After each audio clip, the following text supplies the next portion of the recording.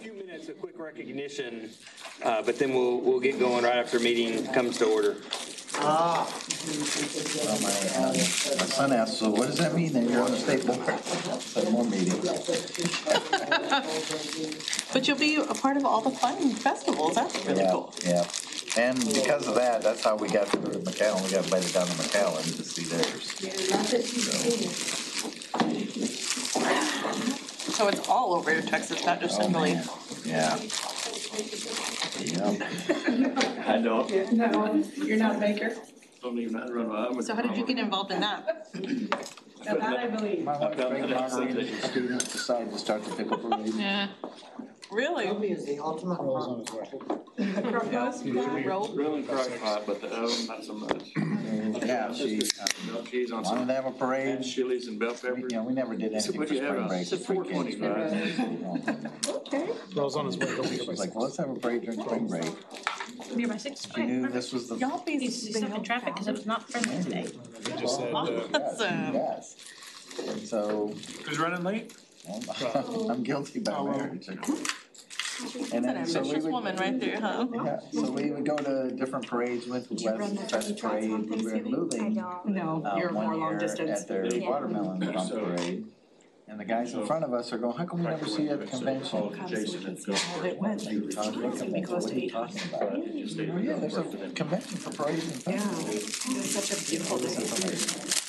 It's got a little. That's how it all started, huh? Yes. So that's the original spreader. Oh, okay. It's really cool though, cause, as you meet people like, I was on a session this year with the Parks Director from McAllen. What you want? So I can talk to him about park Stuff He too. was real blown away about the cameras. He said, She goes, oh my gosh, we wouldn't even tackle that. We got it. You got it. Shelley planning on being on. She said so, yeah. We had a meeting here, so.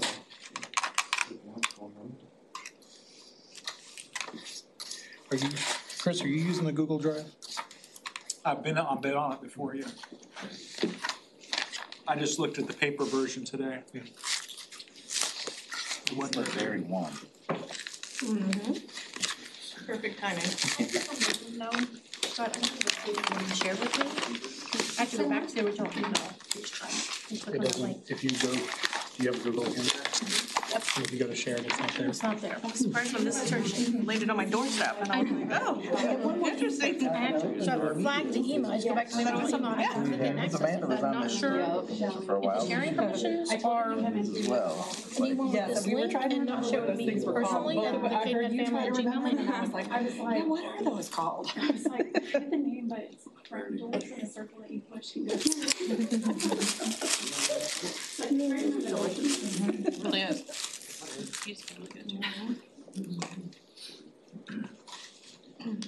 Not a whole lot of those left. No, of course it's What did I miss at the last one? Yeah, we couldn't figure out the revolving. Are there fisticuffs? Escaped our brain. Yeah, you missed a lot, actually. Yeah. Like a marriage. It was abbreviated. Fisticuffs or the meeting? The meeting. Did you hear anything about it? Now you just put a song in my head. I know. You've been singing to little baby Elfie? No. No? They've been letting me hold it. Others were saying they're, you still new and they're That turkey run, going Lindsay? to, Yeah, it's like, I wanted to, but we were hosting. yes, all day and I ended up smoking turkey night, they just. and a ham. Scott, I saw you did the turkey trot too. I did. Good to see you. Did you do the big one? Did We one did to the my fun sisters run. at 2, so. pretty soon. My little We did the fun run and then like the 90% of my family wanted to do that, so I walked. Okay. Was all we It did. was a lot of fun. We did the fun run. Somebody, My kids just Maybe came it is to Brian. Elliot came up to crowds. Oh, really? And so he just kind of He's went getting a into little more a alert. meltdown Okay. from being I think around. it was just I one of didn't those think it was like, gonna be too much. you know, something. I heard from Casey the entire rest of the day, you know, all the things. How did you do with the tree lighting? Oh, I think it man. was in regards to like. Did he? Your Okay. family Didn't also, bother or him is at it all. just y'all? Wife and the Until two younger. everybody saw it. The older least it boys are out was of the just- house. This Yeah. website to myself. My older daughter stayed home. Trying to go through. I had This fun. week, and I so had fun. I set up like. You guys went to the fun trial, run? We did. Good. We had a good it's a time, Roll, website. did a great job.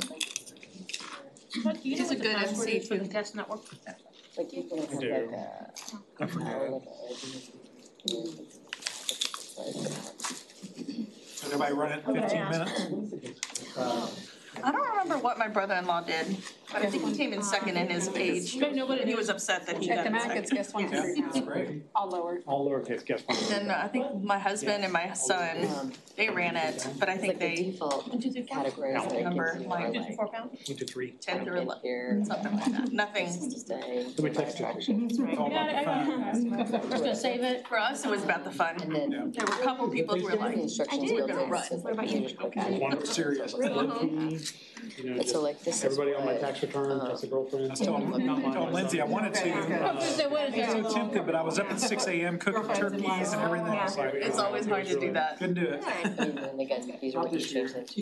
It was cold at first, but it turned out to be a really great day for it, so. Say like just playgrounds and then it would Well, just. they say you're either a mimosa, sleep-in family, or a turkey trot family. Fortunately, we're not a turkey trot family.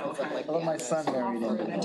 Usually You can I probably add. would not have done it if it wasn't Rolls and Race, so I was like, all right, Roll, let's do it, and we really enjoyed it after we were all out there. Yeah, we wouldn't have done it unless he sent me all those free passes, but we didn't have to pay for it. I'm kidding, he didn't.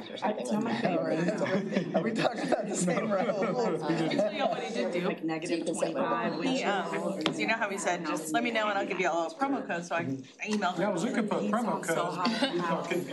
Well, he was like, well, here's the promo code for 30% off. I was like, hey, thank you. Oh, yeah. I put it in and it was completely free. Oh, wow. And I was like, So it's basically sort of well, I like. don't know if you meant to. If you did, thank you so much. And he was just like, no, I did not mean to. He was like, you're totally good. Y'all are fine. He was just like, I did change it so the rest of your family can utilize it. I was like, awesome, thank you. So actually it was for me, totally free. Wow, I'll have to remind him of that next year. Send us the free one. It was worth everything. Make a mistake again like that. That's right. I enjoyed it. It was fun just to get out. No, I know. And we didn't run the fun. We didn't run or have fun, but I had. I did the winter run, the snowman run a couple of years ago, and walked most of it and got a medal for third in my age group. Because there were only 3 people in my age group. Then you can click like filter places. He said you're a winner in our book. Amanda accused me of pushing someone down the red light. I will neither confirm. Whatever it takes, whatever it takes. I'll neither confirm nor So I deny. just want to see events. Is that the one they had this last Saturday? This was a couple of years ago. Pulls up like the events there. It's the 9th, I think. Yeah, because this, So the people that shared it, they actually do it like. Feel free to grab some dinner really quickly. We meet again. Near them. And they all list different things, so like under the info they have like indoor playgrounds and. I'm Bob. It's like camps. I figured they call it Please like. do share from what I understand, it's just open So it's all like. Private bike. personal Gmail, so when I go, I'm Linda. in order to access it each time, Oh, you're I can do this email to click it. Is there a way to share it with the Cadenhead family at Gmail, like my Gmail account? So that it's in my automatically underneath my shared with me drive? I didn't know that was possible, or if not, I understand, but it's not a Lunch is You know, I like guess it's it's not talking everybody's open on top. really like, I can just. it's a lot of talking. But I mean, again, we could have. So did you go to the Rangers World Series parade? Like, well, we could totally I set had it a up hunch and you do would it. have. We did, and it was a mess.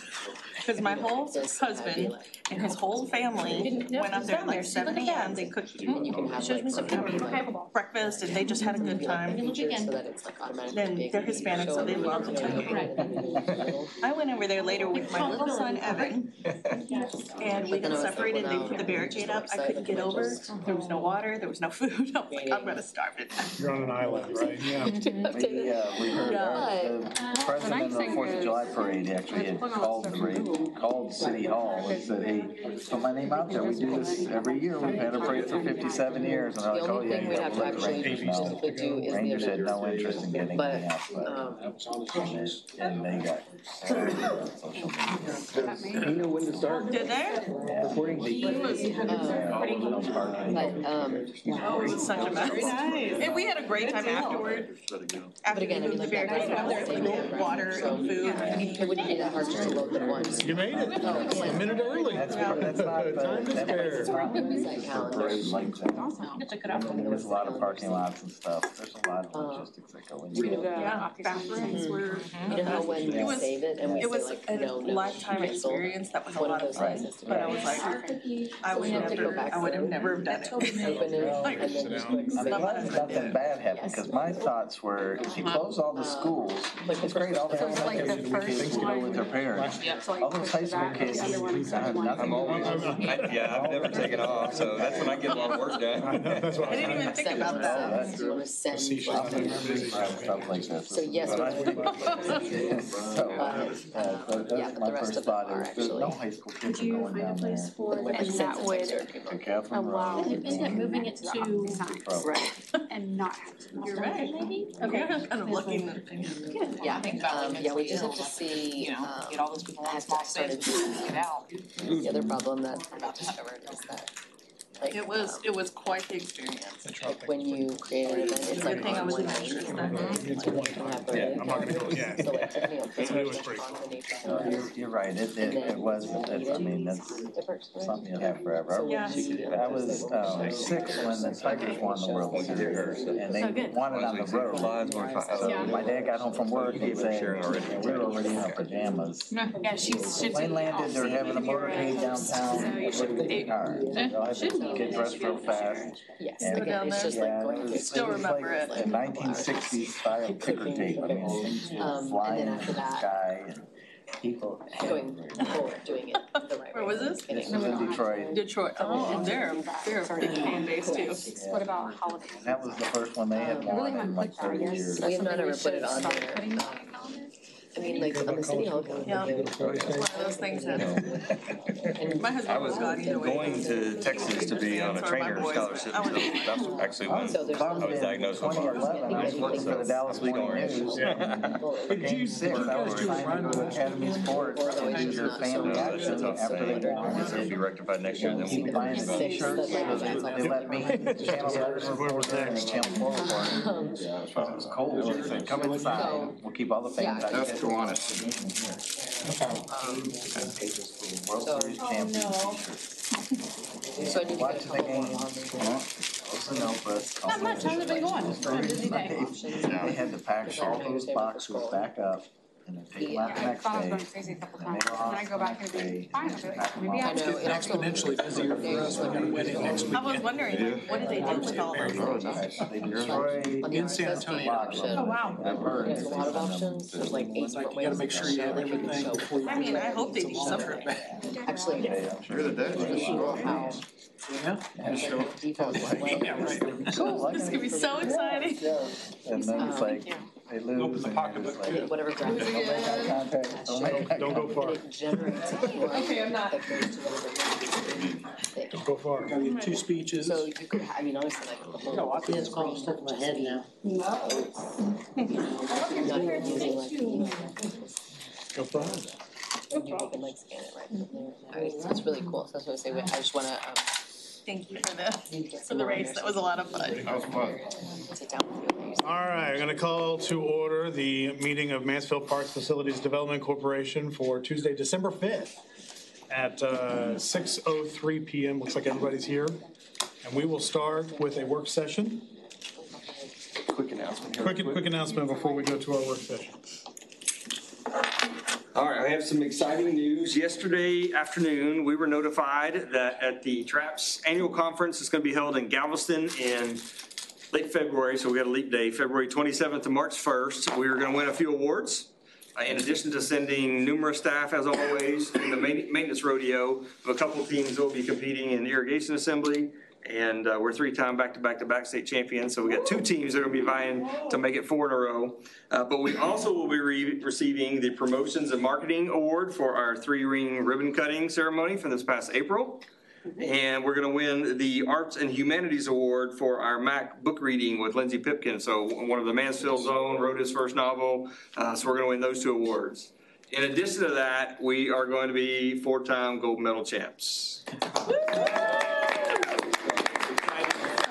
that, yeah. So we will, as we get, all the registration information, we do have the ability to register board members as well as staff, so we'll get that going. So, Ann, come on up here. I want to recognize Ann. Come here. So Ann coordinates the majority of our nominations. So she'll work if we've got a planning design excellence.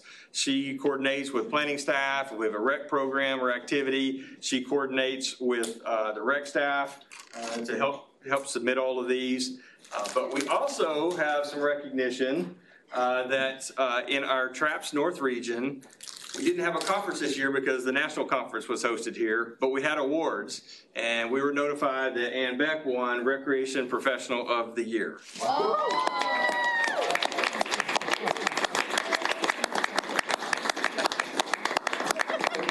We didn't win any other awards, and so when she got the note that we didn't win any, she sent a note to me, well, I guess we don't need to go to the Christmas party this year because they were still going to have the award ceremony. But she had already committed to make a basket for a table setting and a door prize for that. And since we weren't going, so she was asking, and we were trying to figure out how to get her to this event, considering we weren't winning any awards. Who wants to drive to Las Colinas at rush hour for the event? And so we finally, enough heads got together and we figured out, we got the board meeting the day before, doesn't give her a lot of notice, but we can surprise her that way, and then she can still get there tomorrow and claim her award.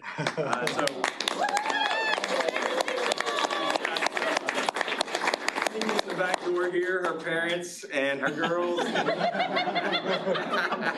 So I'm assuming she didn't know that reaction. We were all wondering if she was asking enough questions if she truly knew. But, so for that, you're going to get the fancy award tomorrow, but we do have a certificate for Recreation Professional of the Year signed by myself and our city manager, Joe Smolinski. It just says, Ann Beck is recognized for her significant contributions to the Mansfield Parks and Recreation and the greater Parks and Recreation community. She relentlessly pursues excellence and challenges us all to think outside the box and bring Mansfield nothing but the best. On behalf of the TRAPS North Region Awards Committee, congratulations.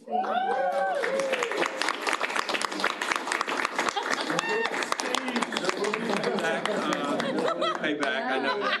So. Baby, y'all come on up. Y'all come on up. Aww. Come get a picture. We can take a picture out there with the trees. Okay, all right. We'll let her escape. See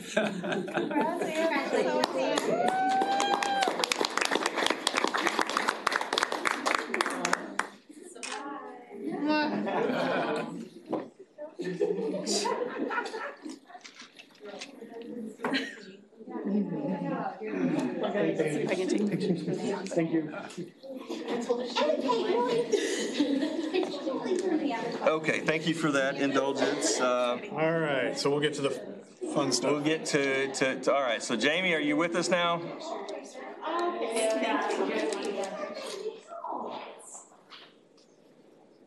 You did. It'd be great if I could have screen sharing rights. Oh, I'm sorry. Well, I thought we gave you that with the host. So let me get that real quick.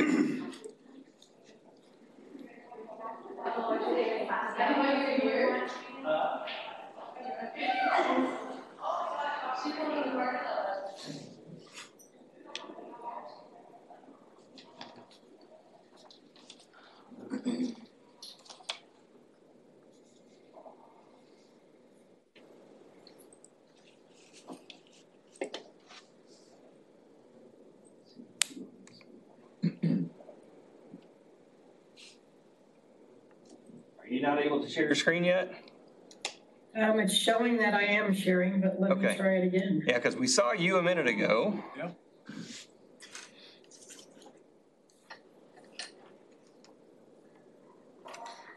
Can you see it now? Yes. All right. Yeah.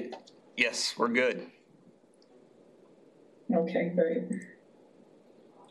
All right, so for those, I know we have a couple of new board members. Jamie Sabak is with a company called 110%, a consultant that has been working with us over the past year on essentially a cost recovery policy. It's our financial sustainability. So we've gone through a process. Most of the board members were involved in a workshop this past spring, giving some input, developing service categories, and then there was a lot of data analysis. So Jamie's going to kind of give us a high-level overview of what we've accomplished over the last year, and then I'm going to show some examples of the data that they produced for us and how we're already starting to use that. So Jamie, I'll turn it over to you. All right, great. Thank you, Matt. I appreciate the opportunity to visit with all of you this evening. As Matt mentioned, I'm just going to provide you with a high-level overview of the process and in particular the methodology that was used to guide the work alongside Matt and the entire team. The intention, of course, of this process was to help create a financial sustainability strategy for Mansfield Parks and Recreation. The methodology used is one that's actually been used quite often over the last decade and is evaluated for effectiveness and continues to be by Penn State University. We've got three legs that really form the stool, if you will, and they're the frame for the development of the process. And the end game is to create a tax use and revenue enhancement philosophy. So essentially, how is the organization going to consider how it invests taxpayer resources? And how is it going to think about opportunities for revenue enhancement to stabilize and sustain the system, not just for the foreseeable future, but beyond? The three legs are those that you see on the screen. It's the creation of service categories, a beneficiary of service exercise, and of course, the cost of service analysis.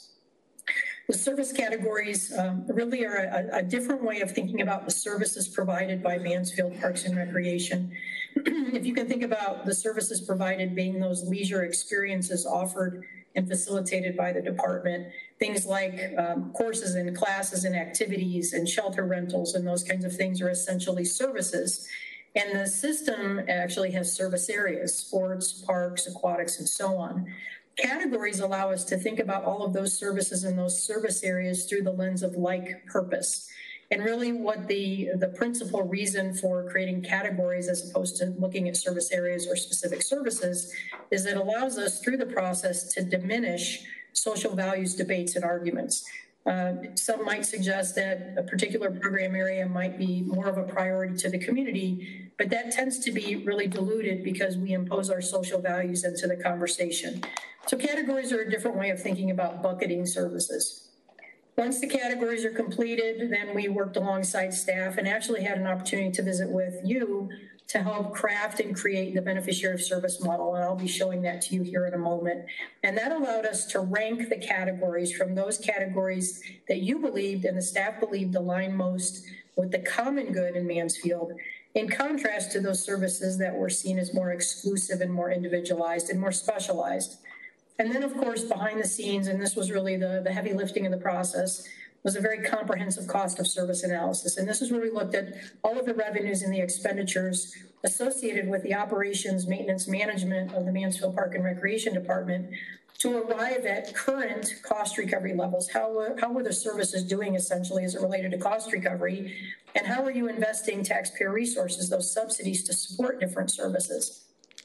And those baselines essentially became an opportunity for the organization to determine what should our cost recovery goals or our subsidy investment goals be moving forward. And as Matt mentioned, he's going to get a little bit more granular with you in terms of some of the data and the work that's been done since. So I mentioned service categories as that kind of first leg of the stool. And the categories that were created by the staff to represent the service menu are those you see on the screen. Those of you that were part of the beneficiary of service exercise may recall seeing these. Might have a good memory relative to the service categories that were created. These are in no other order than alphabetical. So they give you an idea of the kinds of categories that represent the robust service menu of the organization. The categories include a definition to help create more clarity, and then further some examples that create even more clarity around the kinds of services that would live under the umbrella of each of these categories. So this was led by staff, and they did a phenomenal job in creating these categories, the definitions, and the examples. Once those categories were created, again, we had the beneficiary of service exercise. We facilitated this with the professional staff as well as with you. And the idea, again, was to rank the categories from those you believed align most with the definition of common good, being those services perceived and seen as essential, really the must-haves in the community. Those that have high value, they tend to influence and affect the common good, the greater good of Mansfield. They tend to not have competition with other sectors. In contrast, those services, again, that are seen as more exclusive, more discretionary, those things that are nice to have, highly individualized, highly specialized, and so on. And so this ranking really provided us a guidepost relative to how we were going to begin to think about subsidy investment and cost recovery expectations. Likelihood is that services on the bottom left are going to receive higher subsidy investment. The services in the top right are going to receive less subsidy investment, if any, and may even potentially provide you an opportunity to generate excess revenues. Again, the intention, high subsidy towards services that influence and affect the greater good in Mansfield, Texas. And finally, as a result of the cost of service work, all that analysis that was done that Matt mentioned, where we looked at the revenues, looked at the expenditures, worked alongside the project team and your financial gatekeepers to really ensure that we were attributing the expenses responsibly and appropriately, that we were attaching your revenues to the correct services within each category. Once that analysis was done, it resulted in a better understanding of what the cost recovery performance of the services within each category was. And ultimately, with a set of guiding principles, the project team made some decisions concerning what they believe the cost recovery and or, as you see on the screen, the subsidy investment would be made in each of these service categories.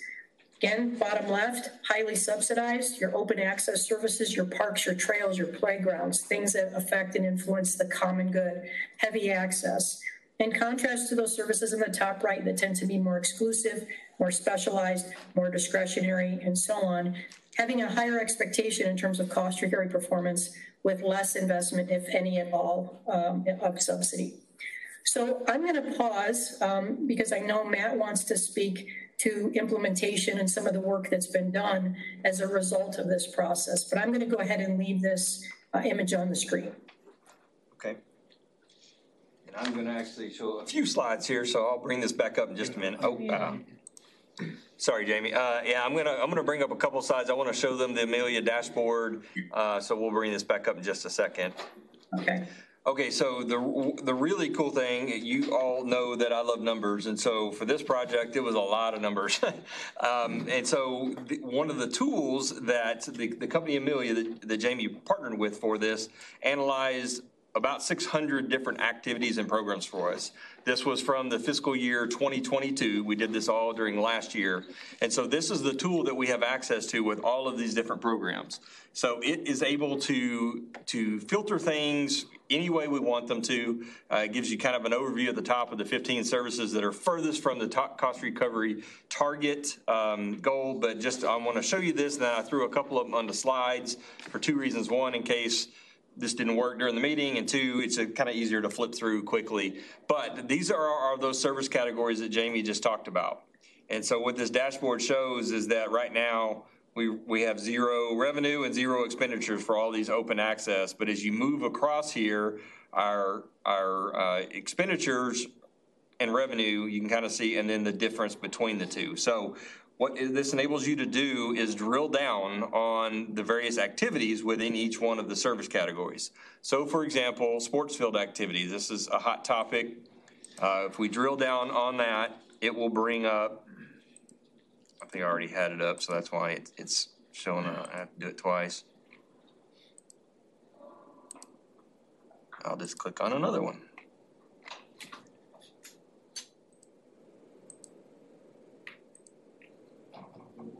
Why I made the screenshots.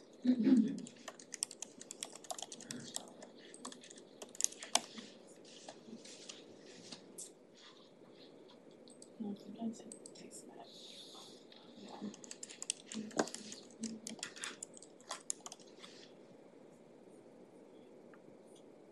You've been logged in too long, and like it's.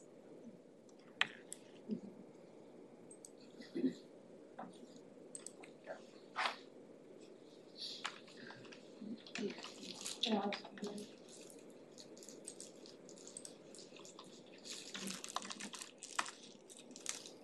Okay, we're back. So it then re-crunches all the numbers anytime you log in. So, all right, so there we go. All these activities in here. So if we click on sports fields activities, for example, it then brings up everything within that category. So for here, it's about facility use. And you can see the overall category shows our revenue for this category, our expenditures, and then our cost recovery. So in a minute, when we start talking about the ranges and our targets, this is how we're performing right now based on FY22 data, which is 15% cost recovery on our sports field activities. We can then further drill down. You can see that that's broken down in between all of our association leases and then the rentals from citizens that outside of those. You can see the vast difference here. In order to get to that 15%, 11% are associations or cost recovery of 11%. And that is the bulk of it, of our expenses, with not much revenue there. On the private side, you can see our cost recovery is 124%, which tells us several things, one of which people are willing to pay to use the same fields for their practices. And so we can drill down even further from that and look at subcategory of the different field types. So for these associations, you can see each one of the associations is all relatively the same. We perform the same level of maintenance regardless of what field type. So the associations cost recovery don't really change much. But if we click on the rental side, there are some differences there depending on field type. Soccer fields at 249%, baseball, softball, well over 100%. Football fields is less than 100 only because they're really multi-purpose fields. So they have baseball playing on them, we have lacrosse activities on them, and so that one is driven down a little bit just because it has multiple. And then tennis courts, you're gonna see a theme on some of these slides, 4% for the public courts there, a little bit different use. All right, so I meant to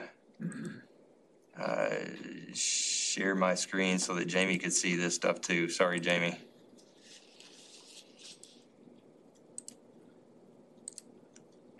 So just want to go through quickly and highlight some of the things that we have been working on and noticing. Again, data from FY22, each of the activities looked at revenue if it had it, as well as total expenses.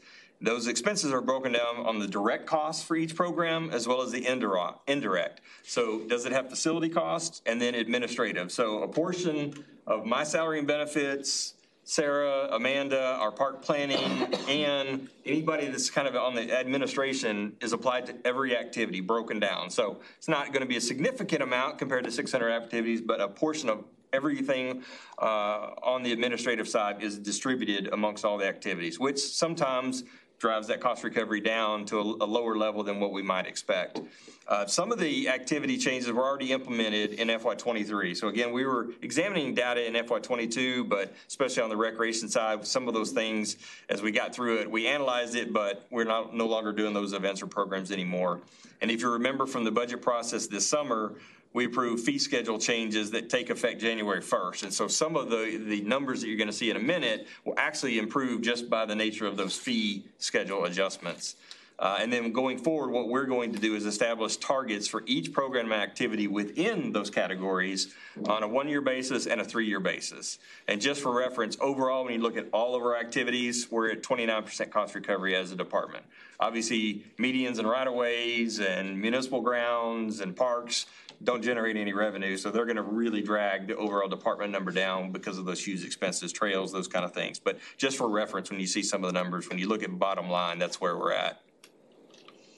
Okay, so the thing that Amelia and Jamie and 110% provided to us is what they call an insights report. So series of massive spreadsheets, and this is kind of the summary, the dashboard total at the end that gives all the service categories in comparison with the revenue and expenditures, the ranges that we identified, and how we're performing. So you can see bottom line of our targets that we established as a part of this project, we are below our cost recovery targets. So we'll be able to modify this and update it as we go forward. This is only about a third of the spreadsheet as you go across. A lot of data on here, but each one of the categories, every single activity for that fiscal year 22 was examined. Again, you've got your revenue, you've got your expenses broken down by various types. We've got the number of participants, the number of hours, each one of those, all of those are factors in how these costs are calculated.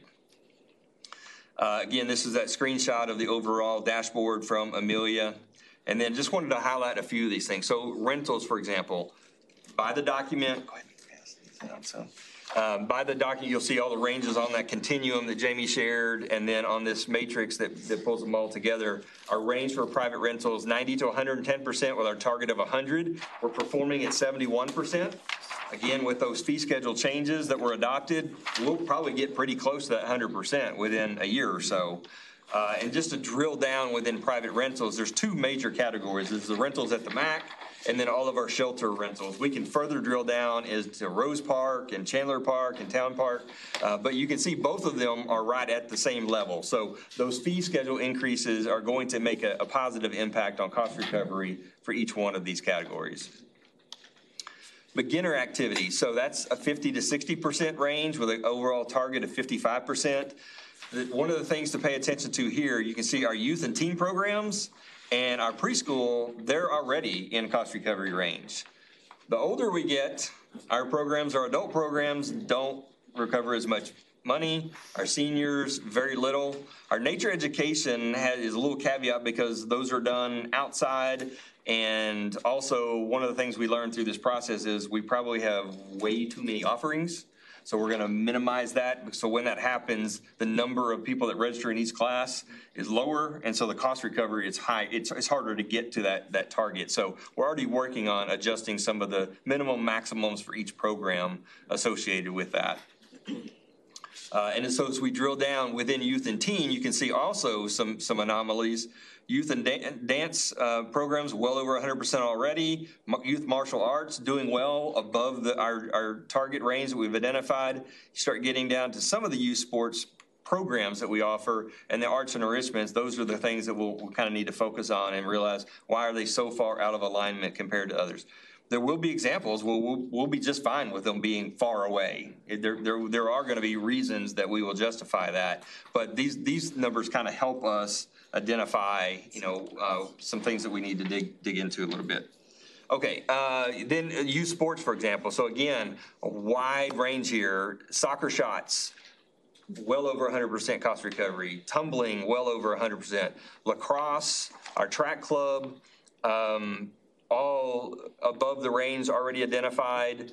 One of the themes you're going to see in here, all of our MATA activities, we are heavily subsidizing. So they don't function the same way that the rest of our programs. And so we're going to have to make some decisions on how do we accept that, or do we need to change some of the relationships? All of these are done through contracts. And so we'd handle the registration and they get a percentage of that. And so do we need to adjust the percentage, or do we need to change the structure? Some of this are low because they have so many exclusive use hours of the tennis courts that no matter how much revenue we generate, because they are out there for family play days for maybe 4 hours and a participant only paid $5, we're just not going to recover as much money. And so one of the questions for us to ask is, these are the only public tennis courts we have. Are we okay with monopolizing the only courts we have for this program, realizing it's not recovering very much money and potentially not offering the public access to those courts?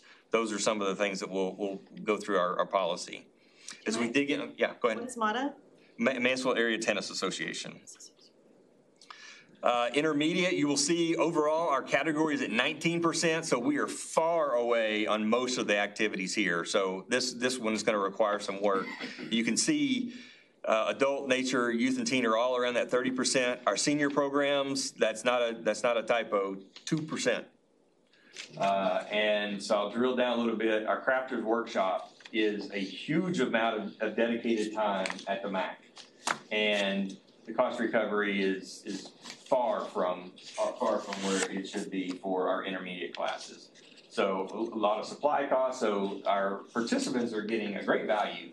We need to ask the question: can we afford to give up this much space for this return on investment, or is there a better use of that until we get more space to spread that out? So again, this is another program we've already started having discussions with the participants as well as the instructors on how we can make some changes to at least start moving the needle. We may not get anywhere near that 65%, but we've got to do better than 2%. Private, semi-private, again, nearing 100% cost recovery. You can see some of the ranges here. Same theme, youth and teen and adult programs up here. I wanted to highlight one thing on our camps. I think most people, at least staff, we would think that if you're paying for a camp, it probably should be close to 100%. That's why we put it in this category. But as we drill down a little bit, you can see dance and music camps exceeding 100%. Art camps, science camps, doing fairly well. Again, it's going to be difficult to get 100% a lot of these because you're adding the administrative costs of the department to everything that we do. But the one thing that stands out here is that we were a little surprised that Kids Zone was as low as it was. And so as we drill down just on Kids Zone, you can see the main program here in the middle, the big one, Kids Day Camp, is about 55%. That is largely because of the expenses we have to pay MISD to rent the facilities. And they've gone up 3 straight years. So that's getting harder and harder to achieve. So if we tried to recover 100% of that, we would probably outprice most of the participants. So we're gonna have to make some decisions on where we want that target and what we're willing to accept, or do we find other venues, or do we have some other discussions with MISD if we want to continue to use their facilities, and how can we work, on a partnership there? As you can see, the Kids Zone After Dark and the Kids Day Off are more specialty. When anytime MISD is closed, we offer the single day out. So there's not as much revenue associated with that. So that target may not get close to the others. So those are discussions we'll have to have going forward. Do we need to have individual targets for the various Kids Zone products that we offer? Are those single day holidays? Yes. Like Memorial Day? And during during Thanksgiving, Christmas break, spring break as well. And do we pay more when they're not, MISD is not open, I guess? Those are all hosted at the MAC. Okay. So we do have administrative and facility costs that get added to those. So it's not that our cost recovery should shoot up because we're not renting. We still have other fees that then get added to them. But we don't charge. The goal has not been to charge to recover 100%. We've really never looked at it through this lens either, but it's more of a service for parents that on a single day or a week don't have any other resources. Summertime's a little different. A lot of parents will have a day camp or a daycare option, but you don't generally send a kid to daycare for one isolated day. So. And then sports camps. So you can see, once again, our soccer shots are over 100%, basketball doing well, lacrosse. But again, you see a theme here with MATA, our tennis camp, less than 10% cost recovery. So they have access to the courts at Chandler Park during the summer hours for these camps. The public doesn't have access. And so we probably need to change our partnership relationship there to look at their fees. So. Is that low participation? No, they have good participation. Sold out camps. Yeah. Oh, yeah. A waiting list, and they offer 6 to 8 weeks, and they sell out very fast. So there's definitely. Is that one at 80-20?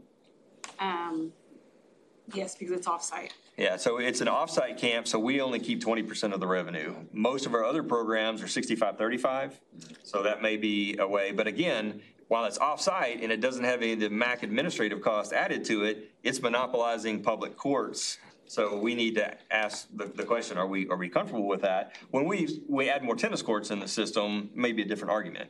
But for now, how many people are being displaced that want to play tennis because we have a program that might be isolating that? How many hours a day is that requiring? That's Camps like 3 to 4 hours in the morning. Part of it's they just want to charge so little. And not that we want to outprice anyone, but there's definitely like a market that we could price a little bit more. MATA's in it for the right reason. They're trying to grow the game of tennis. They're trying to provide that to the community, but it's probably too cheap. So You get a lot of complaints while it's going on? Generally, I think we always try to keep one court open, right? No, not doing the camps, but I know some of their other activities, they keep one open, but there have been instances, especially we have a lot of people that try to teach lessons on the courts. Oh, yeah. they're the ones we usually hear from because they're trying to make money off of it, and Mata's got it reserved, so. Yeah. You know. And these are just our courts, not the ISD's courts. Correct, Right. correct. And then lastly, because this has been a hot topic and will continue to be our sports fields. So with a cost recovery range between 20 to 30% with a target of 25, again, we're at 15%. So we drill down, I showed you these a minute ago, but you can see this a little cleaner, the difference between our association leases. So if we tried to hit that 25% target on our associations, parents wouldn't be able to afford T-ball. I mean, they'd be paying $200 to play T-ball for a season as opposed to 35. So I think one of the strategies that we're going to work on through our policy, and Big League Dreams is going to add a wrinkle to this as well as we go forward, because now we are in charge of that until we figure out our new operating model, is how do we get to the category of 25%? And so can we work with the associations? Because right now, the way they treat them is their fields. And so they say, we use them 24 hours a day, 7 days a week, no one else can use them. And then you go out there 5 days a week and the fields are empty. Well, guess what? This proves that people are willing to pay us. So if we can give those windows back and use those for the rentals, we can hit that 25% target without gouging the associations and the parents in the community, because using those for the private rentals. So that's what we want to be able to show and use some of these targets to still achieve these goals, but not necessarily on the backs of our associations that are being run by 100% volunteers. So how can we work together, and that these are city assets and not association assets, the way that they treat them. So. And when we develop our next contract with the operator for the Big League Dreams, are we going to have in there that we have access to those facilities when they're not in use? It has always been that way. We've just never capitalized on, yeah. Right. So the gate and admission has always been the tricky part. So I think that's the part that we'll need to tweak going forward. So again, just to break down, you can kind of see the different fields and the types. So on the private rental side, when those windows are open to us, we're going to recover costs or make money, and can help offset the taxpayer dollars on these fields. Okay, so just a couple of quick steps, then we'll turn it over to Jamie, and you can fire away with any questions on here. We're going to try to establish targets for year one, which is this year, FY24, and year 3. So where we'd like to be in the 3-year window, so that we can start working to that and review them every year. There is an overall policy document that will come out of this, and we've been working on a draft, and so that'll be the next step. And then I think we still would like to close this out with a joint meeting with you and the city council, hopefully in January if we can work it into their schedule. But we wanted to kind of bounce off some of these. There's a lot of data. We didn't want to overwhelm you with too much tonight, but just tease you with a little bit of this and give you some of the cost recovery ranges and the categories, the way they ended up on the continuum, and then allow you to ask any questions or give feedback that we might need to incorporate into that policy before it comes to you in a kind of a final draft. Can you rewind about 4 slides where the sports field activities, the big number in the upper right-hand corner was 15? 15. Okay. Yeah.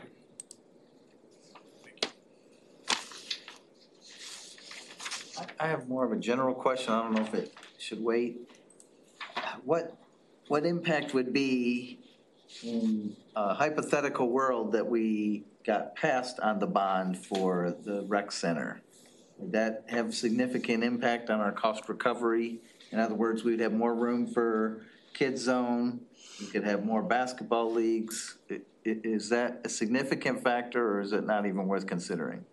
I think it is. I think it is a factor. Through that study with BRS, because we had prior to that no established cost recovery goals for the department.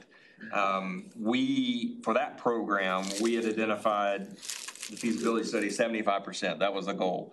That was conservative. We were conservative on all the revenue sides to that and felt like we would exceed that. By the time we would have opened that facility in FY26 with the MAC, just utility costs, staffing costs, cost of living, insurance, those things, the subsidy required that even if we had this 75% cost recovery, that 25% was going to be the same amount that the MAC is going to be subsidized by the corporation in FY26. So that was kind of a no-brainer that if we established a 75%, now the major shift would have been that the MAC most likely would then convert into a general fund operation, senior center, and then utilize it for as much revenue generation outside of our senior lifestyles program as possible, but that it was going to be heavily subsidized on the general fund side, going from probably 300,000 to $1 million minus any of those other opportunities. So obviously the seniors wouldn't be using the gym 7 nights a week. So we could potentially rent that to other activities and we could use some of the rooms. But the goal was going to be that the seniors would have a dedicated space, that they wouldn't have to worry about setting tables and chairs up every single day, that their program would be set up. And so maybe on the weekends, we take them down and we rent the way we do right now, but during the week, we don't have Taekwondo coming in there, so they got to put everything up, and then first thing in the morning, bring it all back out. It would be their senior home for their program, but the gym especially would have a lot of revenue potential. So I think we would probably not have a 0% cost recovery or $1 million subsidy. We might be able to save off a couple $100,000, but that was going to be the plan, that if when the new facility opened, that the general fund would assume the cost and operations for the senior lifestyles program. So yeah, definitely a lost opportunity for sure. Thanks, Bob. Not to revisit that sort of subject.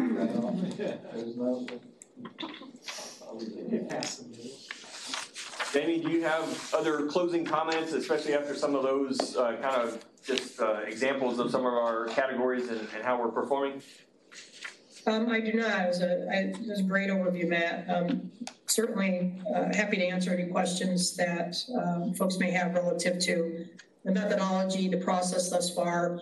As Matt mentioned, we've got a draft policy in play right now that we're working on, and the expectation is to bring that back for feedback probably after the first of the year. Can I ask a question? Where are we getting the 15%? Like, what is that number significance versus 20% or 10%? The 15% on sports fields? Or I guess on any of those things, but yes, 15%, for example, for the sports fields. That is the actual number of what our cost recovery is today. So they examined all of our expenditures, all of our budgets, all of our revenue, and that's the overall for that category of everything we placed in that category. That's how it performed during FY22. Okay. And we want to get it to. And so that's part of this, is establishing a range with a target in the middle of those ranges for each one of these categories so that we can work towards that. Locally, most of the cities around here have a goal of 25% on sports fields, so that's not unusual. The challenge always is that you try to raise fees and you get to that, and then utilities go up next year and your salaries go up next year, and so you're in 3 years you went from 25 and now you're back down to 15. That's always, every city I've worked in, that's been our challenge. But it's much more than just that. Now, this with our programs and activities across the board. So this is the snapshot. It's 11 by 17. It's 12 pages, and that only is about 10% of the columns of the data that they provided. This is just the easiest way that I could see it at a high level as we start to go through each one of these programs. But there were some real anomalies in some of our programs, and some things we were aware of and some things that we're like, wow, I didn't realize. And you look at some of the differences of a similar program with with one another and realize, oh, well, that one is because we only had 3 participants. And so the cost recovery was here versus 8. And we're at 85%. So that's going to help us find that sweet spot for where we want to be, where we're not overly charging for that program, but we can try to hit our target that we know we need a minimum of 6 participants in this program. But Taekwondo may be 12. And there's a difference between youth Taekwondo and adult Taekwondo. And COVID threw a whole nother wrinkle into that because we had social distancing. So even when we had a target and we had a number of participants, we couldn't register that many. So all of those things, we still had a few of those lingering components with this 22 data because we still were ramping back up fully with some of our programs. So. And with the other thing, there's so many things. Some of our instructors offer multiple kid discounts. So if you have Johnny and Susie doesn't pay as much. And we have discount day where you get discounts on all of our programs. Some people, when we go through some of the accounts, they cashed in. And it affects our cost recovery. I mean, there were some families that had a kid in 4 different programs and paid like 25% of what they would have because they bundled all of these opportunities. Good for them, but maybe we shouldn't allow as many of those. And some of those were the instructor's choices. So for us, we're going to decide, okay, Chris, if you're teaching this class and you want to give that discount, that's coming out of your portion, but that's not the way, it's all coming out of our portion right now. So those are some of those things that really got highlighted through this that, not that we want to do away with discount day or any of the incentives, but maybe we need to package them or limit them in a certain way, or say if it's worth it to you as an instructor, maybe this should come out of your percentage of pay and we get to keep a little bit more. Because right now, we're bearing the brunt of most of those relationships. So. I just want to add a couple of thoughts based on the brief presentation. A bit of a reminder that this is, while it's a financial sustainability strategy, the organization has, with intention, called it a community strategy, and there are subsidy goals. And so really the platform from which this is built is how you are choosing to invest and spend taxpayer dollars to support the park and recreation system in the community. You have a lot of exclusive users that are benefiting from the investment on behalf of all taxpayers. And so it becomes a baseline from which you'll begin to philosophically think about, questions relative to, as Matt mentioned, how are you going to think about price points for certain user groups? Alternatively, this does not include your capital. So you have physical assets in the system that receive capital. This is operational and maintenance investments, obviously administrative expenses, but you've got capital investments that you're going to need to make over the life of the assets you have that are not built into this exercise. It might be something that the organization chooses to do moving forward. That will be an element of the policy, is thinking about how are you going to, when the opportunity arises, charge appropriately and responsibly in order to maybe lessen, if you will, the dependence on the general fund, but that may free up resources for you to take care of your infrastructure. You're in a fast growing part of the country, and right now everything is new and shiny. Ultimately, it's going to need time and attention. You need to talk about bringing on community centers in their 20th through their 30th year. They take millions of dollars to maintain.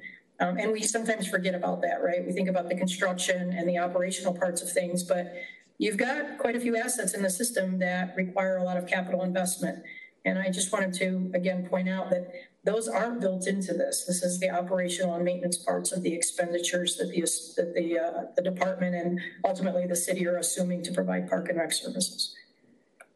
In addition to specializing in this, Jamie, speaks at our national conference every year, usually on multiple topics. I've attended probably dozens over the years. We speak the same language, and so that was why I knew what she provided here. But she has several of her topics and sessions on the capital reinvestment, assets, and and just the growing burden that cities have. I think we're better off than most, but if you blink an eye, it will catch up to you. And so if we need further assistance after this project, she certainly has that expertise that can come in to help us with that on the asset management side. So I have a question about open access. Going forward, when we're not doing these exercises, it's not fresh in our mind, and the public looks at these data points and they say, well, open access is no recovery at all. There's 0% recovery. Can we assign, or should we assign, some recovery for organizations that rent out the trail for running races, or organizations that rent out the parks for big events? Should we assign some of that to the open access so it doesn't look so bad? Or does it matter? I mean, I know it's going to end up somewhere. It's going to end up under private rentals or whatever. But to make ourselves feel better, and maybe have more open access, events in the future, or designs in the future, should we assign some of that to open access if we can? I don't know. I mean, Jamie, did you get that and understand what I mean? The revenue is being captured, but it's not in that category. Yeah. Right. Those are currently in your rentals category. Those rental fees, those prices that are being charged, and those revenues generated. Open access. Think about it in terms of you walking through a park, sitting on a park bench reading a book, taking your children to a playground. That's what open access represents. those events that you speak about are actually represented in other categories, and the expenses associated with providing or facilitating those services are actually attached to those rental categories. So it's not uncommon to have some systems have some level of cost recovery in open access. It's typically minimal. It might be things like, memorial park benches, for example, if they sell those to community members who want to memorialize a family member who's passed. Some organizations have sponsorships and donations attributed to that particular service category. But when we're speaking about events or rentals and those kinds of things, those are actually represented in different service categories, and the expenses associated with those services are attributed to those categories. Yeah, so while the revenue doesn't show up here for those, the expenses attributed don't show up either. Yeah. So that was an exhaustive effort working with Eric, with Amelia, and breaking down the percentages of all of those different tasks within each one of our budgets for every type, for every position in the department, and even having to revisit that to probably the frustration level of Jamie and Eric trying to understand, oh wait, I didn't know when we moved it that much it would, because we ended up with like one of our bug programs of the nature education showed that it had a direct total expense of $13,000.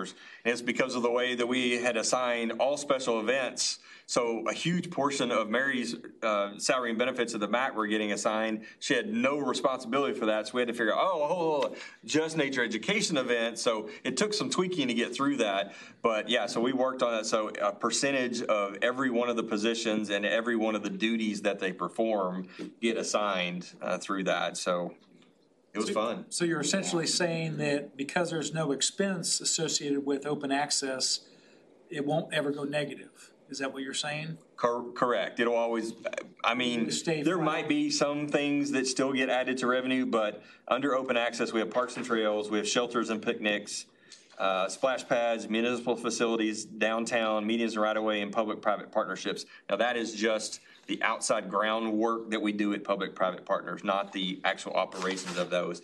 So if shelters and picnics, for example, that is the public side, the free use, not associated with the rentals. So the expenses tied to the rentals that we provide is all captured in another category.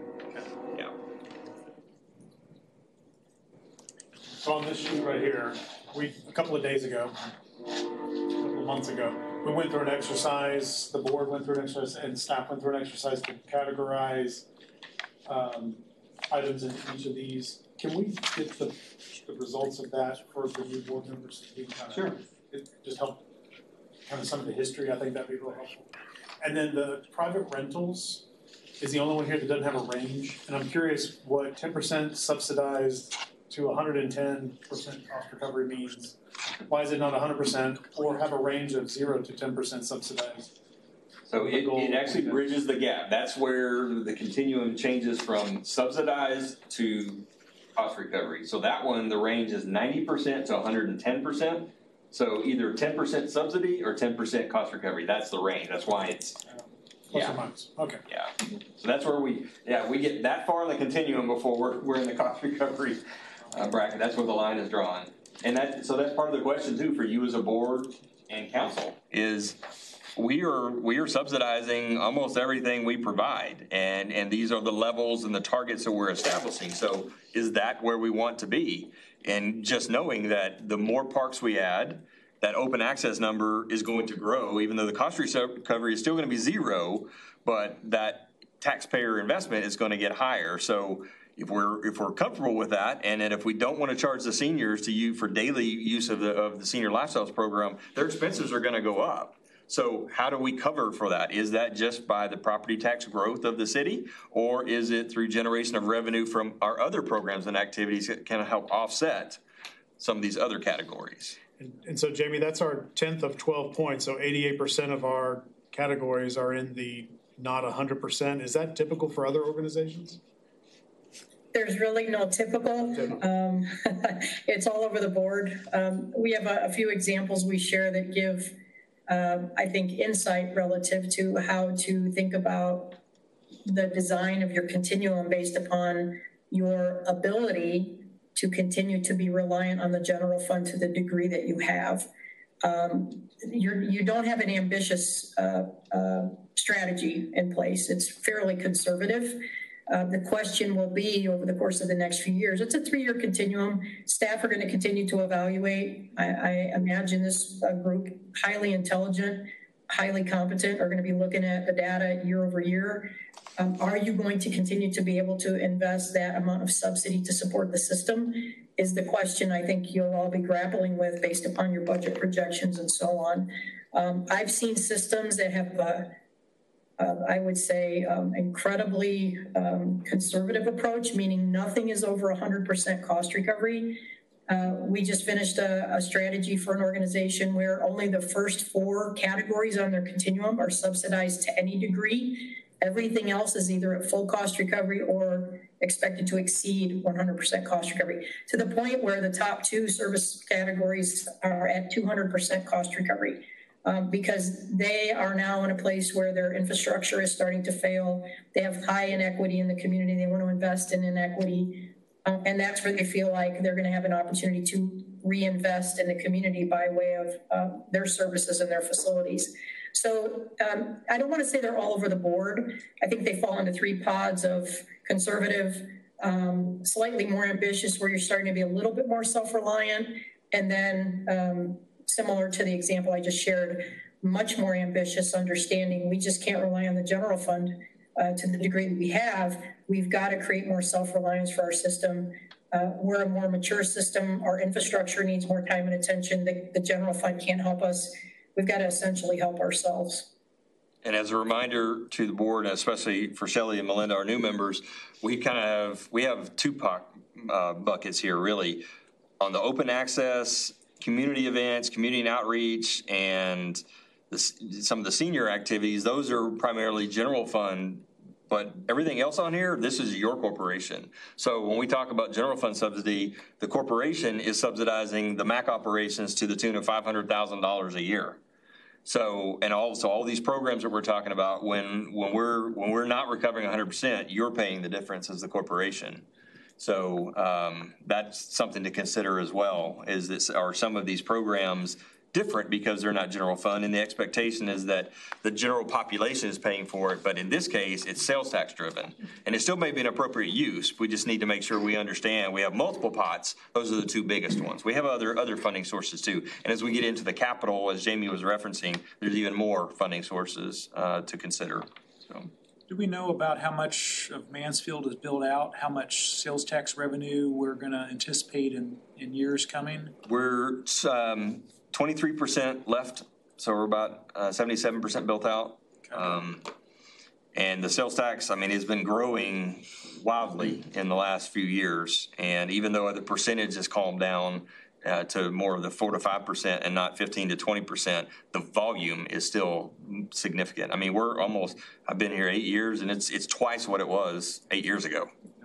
So to Jamie's comment, that's where, after this cost recovery analysis, that's where you have been able to fund the capital projects and the reinvestment. And that's why our infrastructure gap isn't, now we're also small, but our infrastructure gap isn't out of balance like some of the larger cities like Dallas and Fort Worth and even Arlington, where I came from, because we paid attention to reinvestment. That was in the room next door during my interview. I said, Mansfield is exactly where I just came from in South Arlington. You better start reinvesting and not just building new stuff and chasing the shiny squirrel. You better start reinvesting or it's going to get out of hand. So we need a balance of all of those things. And the corporation and the sales tax funding has been what's allowed us to do that without impacting the general fund. So I think that coming out of the policy that Jamie referenced, that will be at least be my recommendation, is how we continue to approach that. And hopefully we can increase cost recovery on a lot of these categories, and that will then generate more revenue to reinvest in our facilities. It sounds like with 23% still to be built out, that we're probably in that intermediate range right now. So we'd better not be too conservative and be probably mid-range, it sounds like. One of the other things, just one of the final comments here, as we go forward thinking about this policy, wants you guys to think about, obviously, if we increase prices to some degree, I think our desire as staff would be to have a financial assistance piece, a component to it for those that can't afford that. And what does that look like and to what level? So be thinking about those before our next meeting, because we certainly want to incorporate that. We already experienced that, but we don't have we don't have a robust system at all. But as we start increasing the prices, we're gonna price more and more families out of some of our programs. And so how do we make those still affordable and offer those to families in need? So just food for thought. Just think about that as we go forward. Your presentation. Good stuff. Okay. Questions? Great job, Jamie. Thank you very much. Thank you, Jamie. Thank you all. Appreciate it. All right, we'll be in touch soon. Thanks. Sounds good. We'll go to our next work session item. Is he snuck in yet, Steve? He texted me. He's out there. Want to come on the meeting?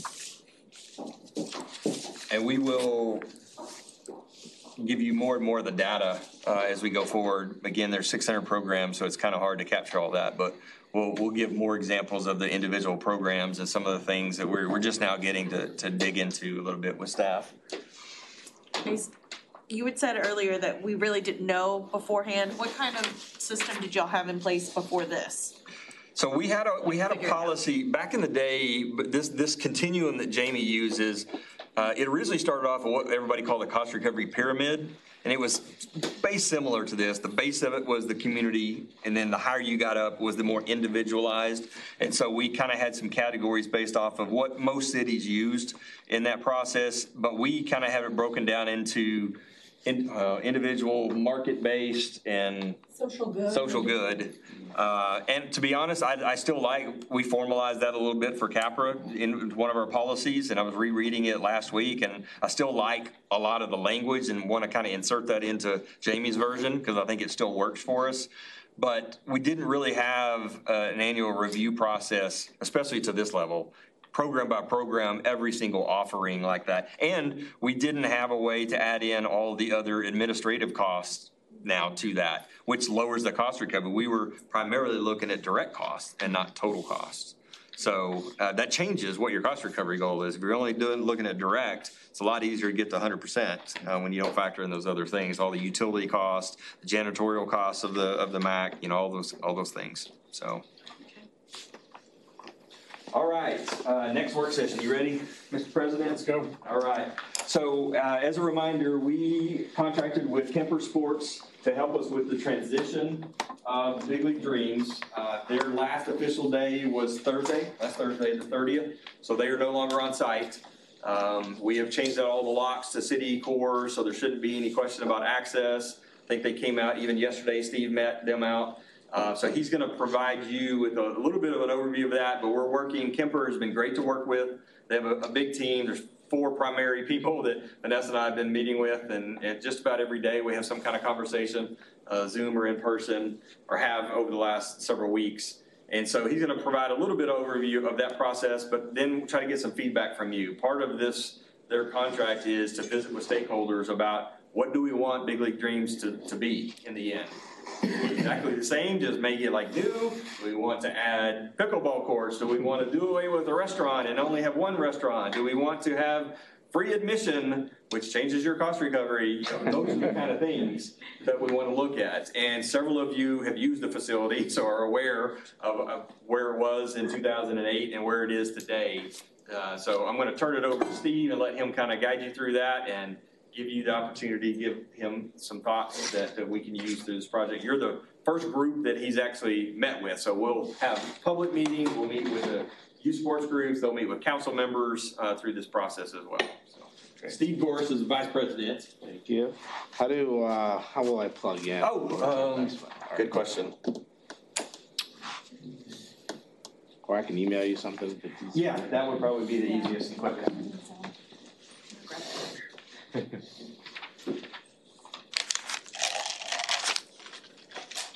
Sorry, guys.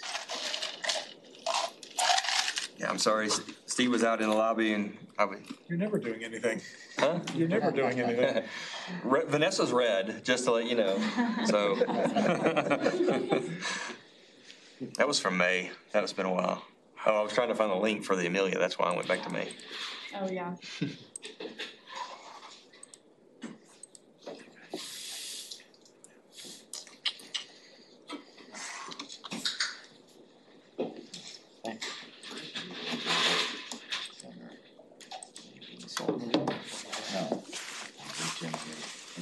figure out a way to make it work, make it happen, convince people, So Matt, I'm gonna ask you one more. Is there a Wi-Fi password to this thing? You want to get on gas. It's gas 150. Yeah, I'm looking at it. He's not much worried about construction bucket. Nope. We're just worried about how much more money we can make, because we can run more back. Usually there are like set ways. And I mean, we wouldn't have as much administrative costs because we'd be sharing with the lab. So. me too. I can't convince a lot of people in my class about this, but I think this is one weapon we can use to.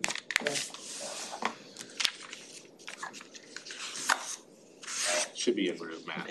I'll send you a Yeah. picture version as well. I told them I was like, I took some pictures and then I was like, okay, I gotta run back in there. And they were like, yeah, we're not. Like, Andy again, we're not going.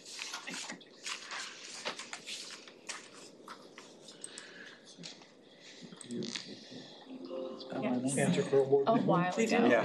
Yes, because this is like the second time I had With a lot of people. I remember the first time I got there and I was like, yeah.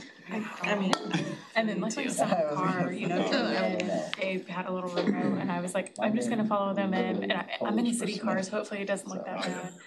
But I remember asking you for the summer. Get on the way. Give it to me. Yeah. I was like, just in case I ever have to do that again. You can call us too.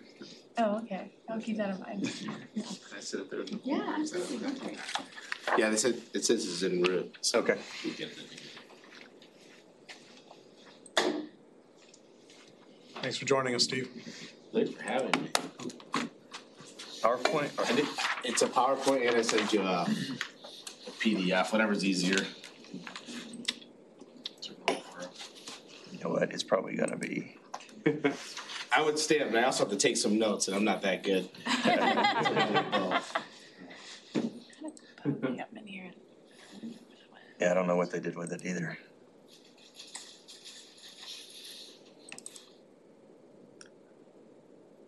where is Kemper Sports located? We are based out of Chicago, just outside of Chicago in Northbrook.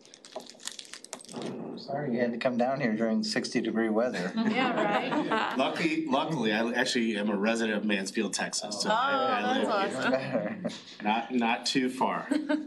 Yeah, he's like Close. 30 seconds down. I'll just leave that with you. Yes, thank you.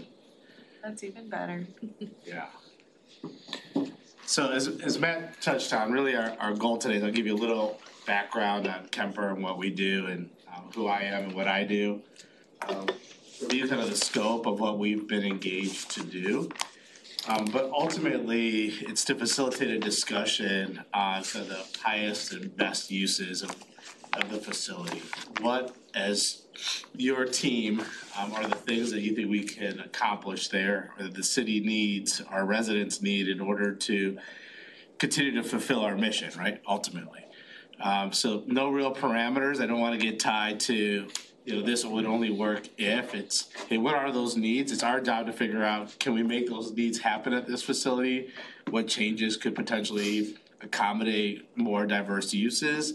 And or, give other recommendations on how all these puzzle pieces could ultimately come together. Let's see how. So Kemper Sports, it's a 40-year-old company. We are well-versed in basically recreation management, recreation and entertainment. Our portfolio started mostly in golf. We had a lot of golf courses. Our first golf client 40 years ago that started our business is still a client of ours today, which is kind of cool to be able to say.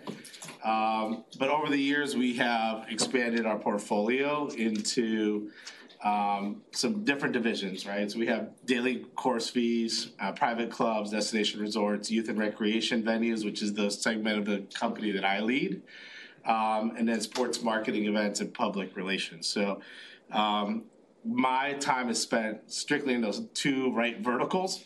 I've spent the last 15 years in the youth and amateur sports space working with municipalities like yourselves in everything from feasibility, development, operations, optimization, et cetera. I've been with Kemper now for just over a year, and as I mentioned, I'm a Mansfield resident, so this is near and dear to the heart. I have 2 kids, 11 and 9, who participate in our programming here. So spend a good amount of time at BLD Sports Complex and other places with them for sure. On the other side, we're a large events company. We run things that you would see on TV, as well as a lot of high school events. The Maui Invitational, which is a big college basketball tournament, is one of our events. The Asheville Invitation. Then we also do events in the collegiate level in softball, baseball, and now lacrosse that are televised type events. It's a little bit of our portfolio. Again, 40 years experience. We have 8,000 members in our team. Over 140 now. It's actually 150 facilities in our portfolio. We operate in 29 states and have 32 municipal clients that we work with. I mentioned this slide just so you can see a little bit about our breadth. 3-Step Sports is our sister company. This is what we call the content side. When we run facilities, we need to fill facilities, right? So this is 3-Step is the largest aggregator of youth and amateur sports content in the country. We run over 2,500 events. This is high school down to 18 months old in different events, both recreational and competitive. 1,800 club teams in 9 different sports in all 50 states. We have 1.3 million athletes in that ecosystem. So our goal really is going to be vertically integrated in the space and help our clients in any way we can that helps them. But it just goes through a quick suite of our services. Any questions on Kemper? I think I can answer that. All right. So we've been engaged here to do two things. One is to support the team here in the transition, getting the current operator to exit, and making sure that we're protecting the city's interests and assets as that exit happens. So we've been working closely with Matt and Vanessa in that. We have some things to tidy up, and I think all in all, it's gone fairly smoothly to this point. But I guess the most contentious points are ahead of us, but we'll figure that out as time comes. But the main thing I wanted to point out here, again, community engagement is a big part of what we're engaged to do. So we're starting with you all today, but we also do plan on engaging with current users who are trying to figure out what's happening with the complex going forward, et cetera. We want to keep them engaged and make sure that their voices are being heard. And ultimately, we want to have that pipeline for if and when the complex reopens, that we can easily start to bring in some of those constituents back into the complex long term. Second piece of our scope is the assessment piece. And again, we're here focused on the community needs side, where we're talking to the community stakeholders or the park stakeholders on what the needs are for the facility. That is one part of a larger assessment that ultimately would lead us to giving you some recommendations on the highest and best use of the park based on community needs, goals, and then kind of asset recovery from what's already been built in the park. One of the things that I've talked to Matt and Vanessa about in some of our meetings is like we're building a complex very similar to this, actually a little far from here, but in Alabama.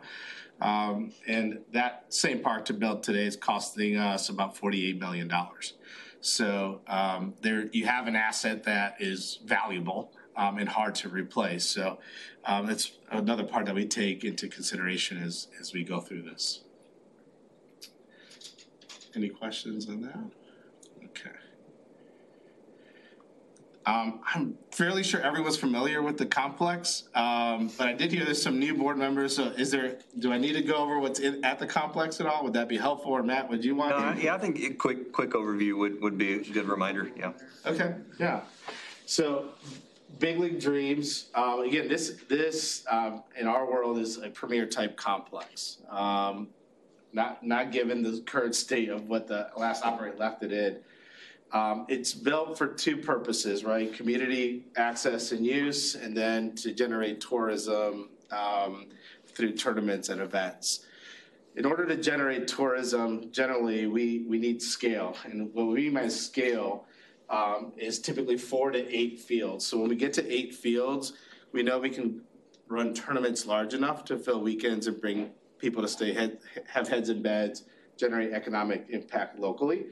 At the same time, that Monday through Thursday community use, community impact is an important balance because obviously it's community funds and residents, unlike a convention center or other assets that cities might invest in, they feel like they own these complexes, right? Because they're invested in what's happening in them and in their children.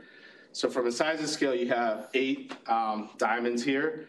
The infields on all these are artificial turf, which benefits us in a couple ways. One is from a weather perspective and a maintenance perspective, we can play right after rain.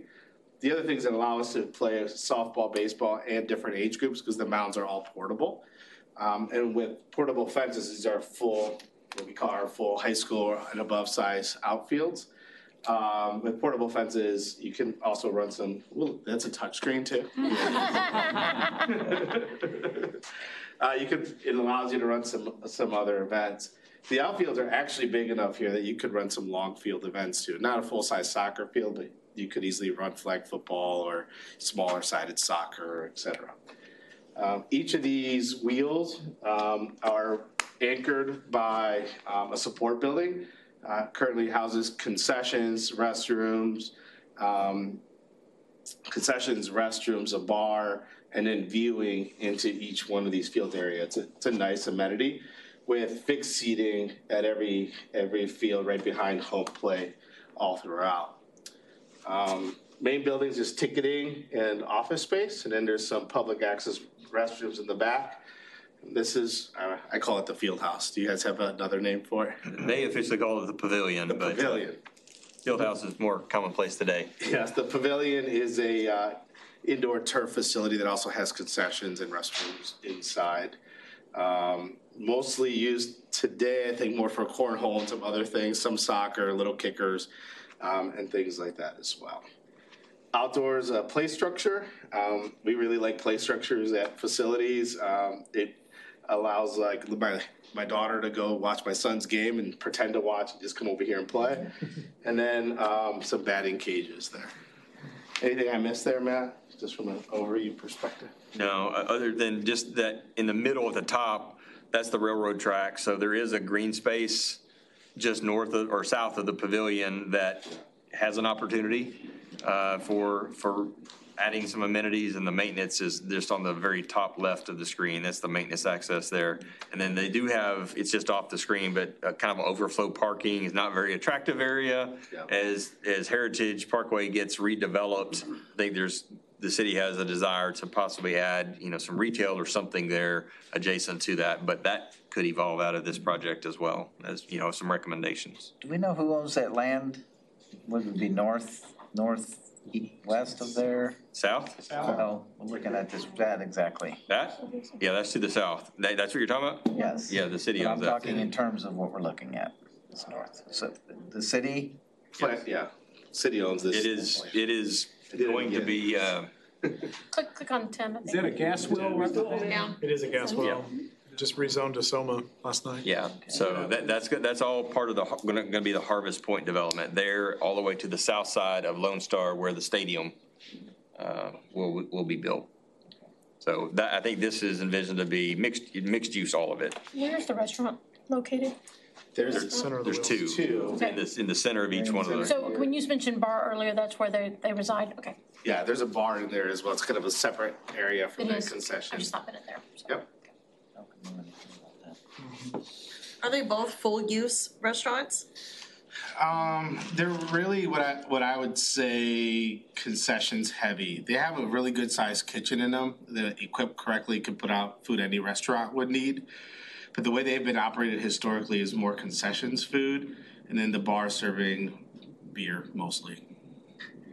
And Matt, this was 2008 when this opened. Opened in March 2008. And in 2007, 2008 dollars, this was 18 million? 24, yeah, 24 and change. Yeah, there's lots of different numbers, yeah. Okay. And right now, Steve, you said 48 million? 48. Okay. Not including land acquisition. It's our ground up. And what's the acreage that this is on? About 40, just under 40, like 39 and change, I think. Does our property go to the easement of the railroad, or Yes. is there something between us and the railroad? No, it goes to the railroad. Okay. Yeah. Has the bond been paid for and complete? that we took out in 2000? So, and this was funded with general fund General fund, okay, obligations. okay. The corporation actually paid for the synthetic turf infields. Okay, which is why we had those payments. Yeah, in 2012, so that was the 10-year payback Good stuff. for that they did finally get to that point last year. Okay. And the land is city land, not corporation land. Say that again? The land is actually city, like general fund, city land, not corporation land. That is not our park. Well, yeah, so you do not own it, you have invested in it. It's still a park, so when, I know there have been some questions publicly, so if you do receive a question about, can the city sell this? They cannot without an election. Doesn't matter that the corporation paid for it or it's your land or not. Most cities do not have a half-cent sales tax corporation. But state law requires an election of land designated as a park. So it can be sold, can be repurposed. The voters just have to say that. So just for clarification, do we own the land under Fieldhouse, the Fieldhouse? No, the corporation owns the lands under the golf course, but none of the others. Okay, thank you. You paid for the Fieldhouse 100%. You paid for a portion of the Star Center, paid for a portion of Hawaiian Falls, and then the land on the golf course. So every one of them unique from the others. Okay. Clear, consistent, and simple. Right? Yeah, got it. Everybody clear on that? That's what we're asking. Never mind. Any other questions on the actual facility? All right, now I guess we'll get to. I did say that the land just to the south of this was rezoned SOMA last night. It's not actually, P&Z approved it last night. It has not gone to council yet.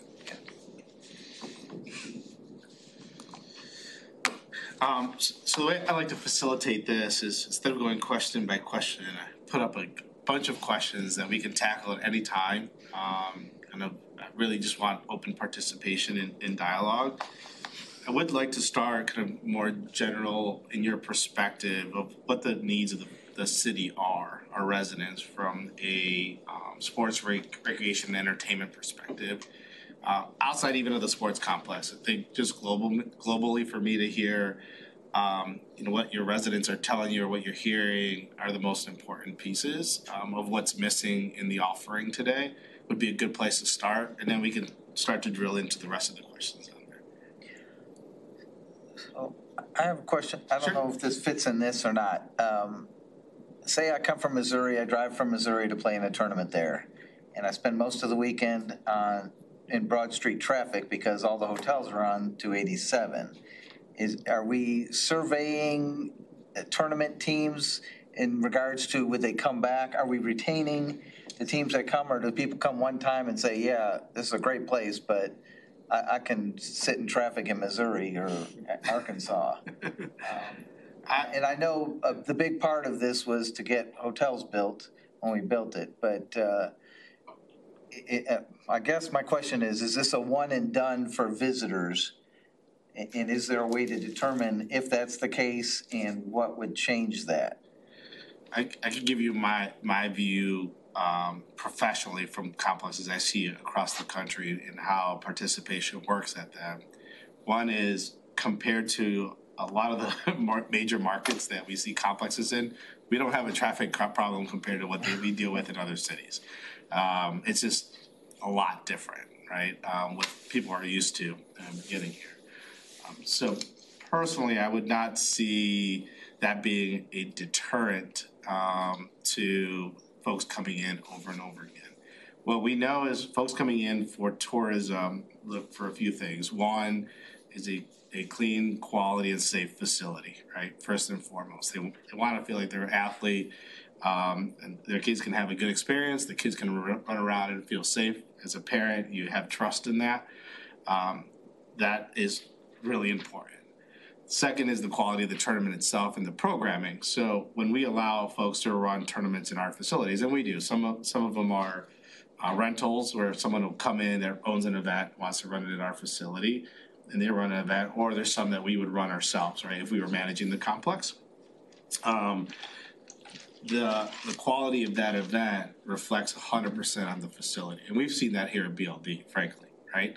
So the person coming to the event does not know the name of the person running the tournament. They know the name of the facility they're going to go play.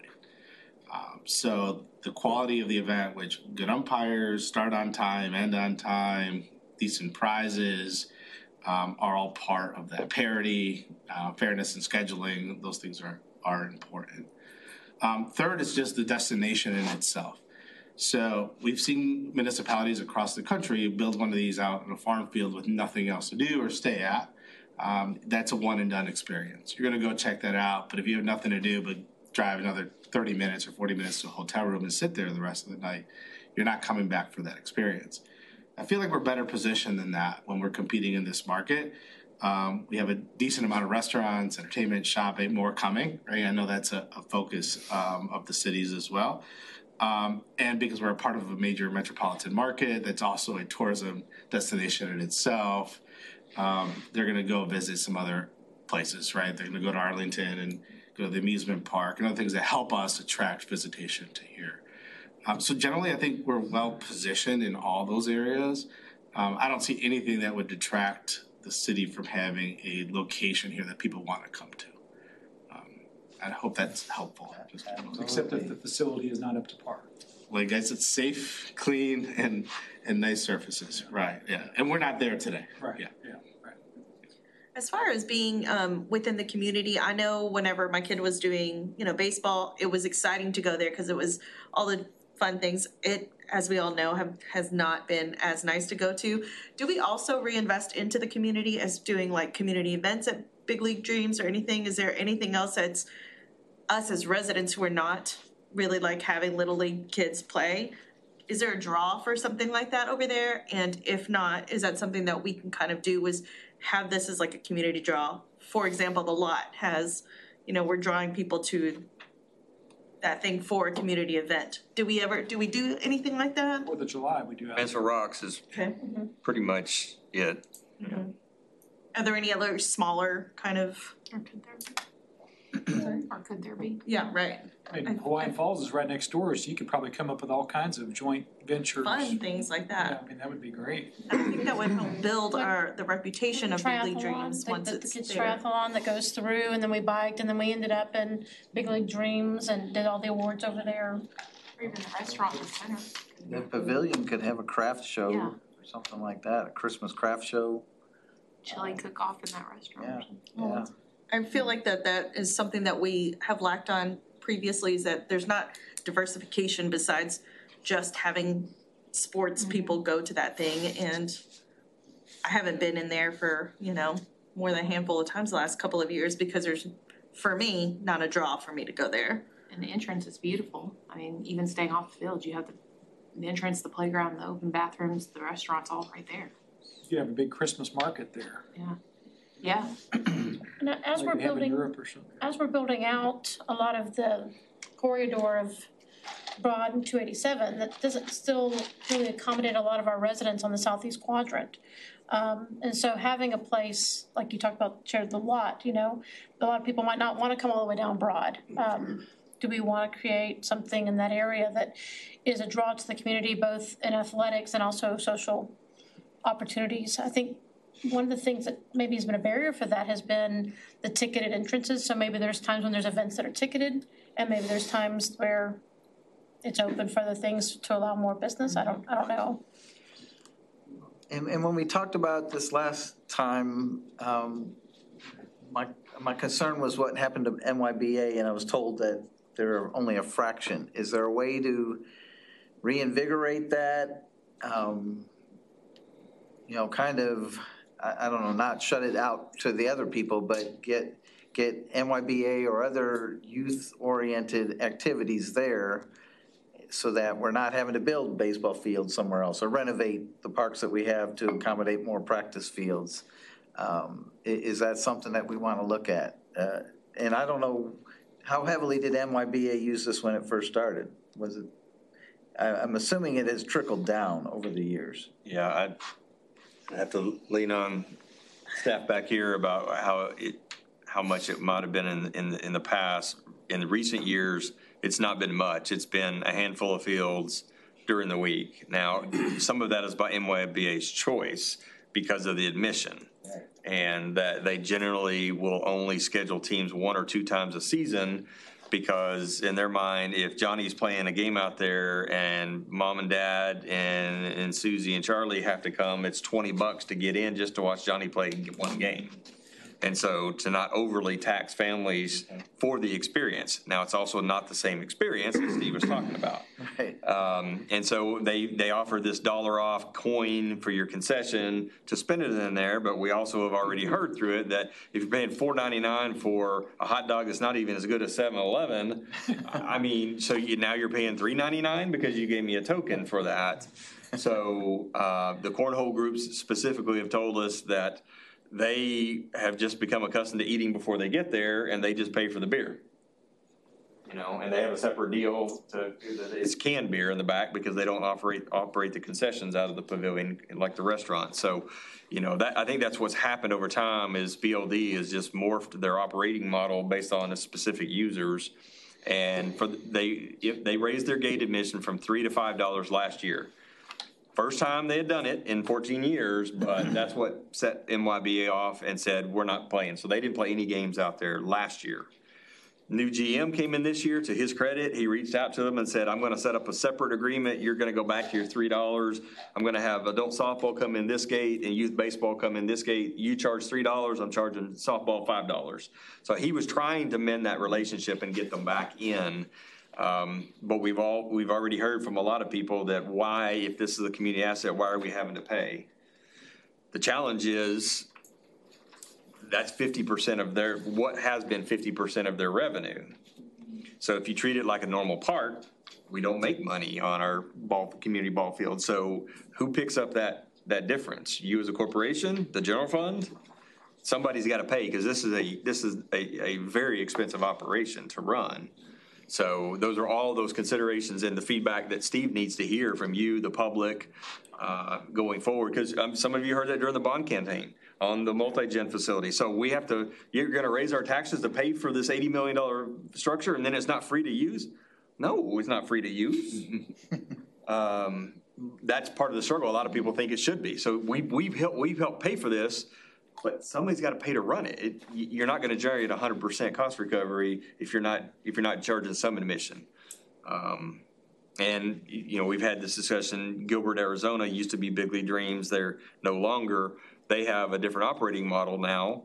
It's very, and almost the exact same footprint as ours, where the city runs it. They outsource the restaurants to the operator of the Arizona Cardinals. And then during the week, it's free admission for local adult softball, youth baseball, and sports. They don't charge admission, but on the weekends, it's 100% tournaments, and it's all gate admission. They lose $1 million a year by doing that. But they recover some of the operating costs. And so that would be a decision for the city. Are we okay with that model, that taxpayers get to go out there and play on a fantastic new facility that we've reinvested in and is nicer than what we play at Skinner or Chandler or, you know, McKnight East, but I don't have to pay to get in. You're still going to make revenue off the restaurant operations, probably more than nachos at Skinner Park, if you do it right. So those are some of those things too. You know, what model do we want? I don't know if this is a question, but what I would love to have in Mansfield is somewhere where families can sit down and watch their kid play. Like, you know, I'm not talking about play baseball. I'm talking about just play on an outside kind of yard, whatever, and have a nice meal on a nice patio and really be able to utilize that facility if you're able to use restaurant facility to, like, maybe not city, but like you were saying, outsource that. And to really be able to use that, not just on game days, but like really be like maybe kind of a destination place to be able to go out there. And I feel like at Mansfield's sorely missing that. We have the lot, we have the yard, or what's it called? Backyard. But something even more than that. And I feel like every time I go to Grapevine or Irving, I'm like, this is awesome, you know? So I think that is something that would be really an asset to Mansfield if we were able to use some part of that, even in that backyard part, to be able to do that in conjunction to the baseball and all that other stuff that we're able to use, but really to be able to fully utilize that amazing space, because I think it could be amazing if we were able to have those kinds of things. But also that takes a lot of a lot more work. And I understand that, so be ready to work, Steve. No, it's good. I think, and those exactly the types of ideas and things that we're looking for here. Is like, what are those other things that we can do with the complex? I mean, we touched on one of the line items, like what other types of activities outside of baseball and softball? I got a list of them as we had that dialogue. Are there any existing events? Because the truth is, the facility lends itself to be a good anchor to any type of event, right? You guys mentioned like a 5K or a walk or fundraisers, etc. Are there any events that the city currently hosts that could also make sense to move here or expand here, or that allow us to be a part of those types of events?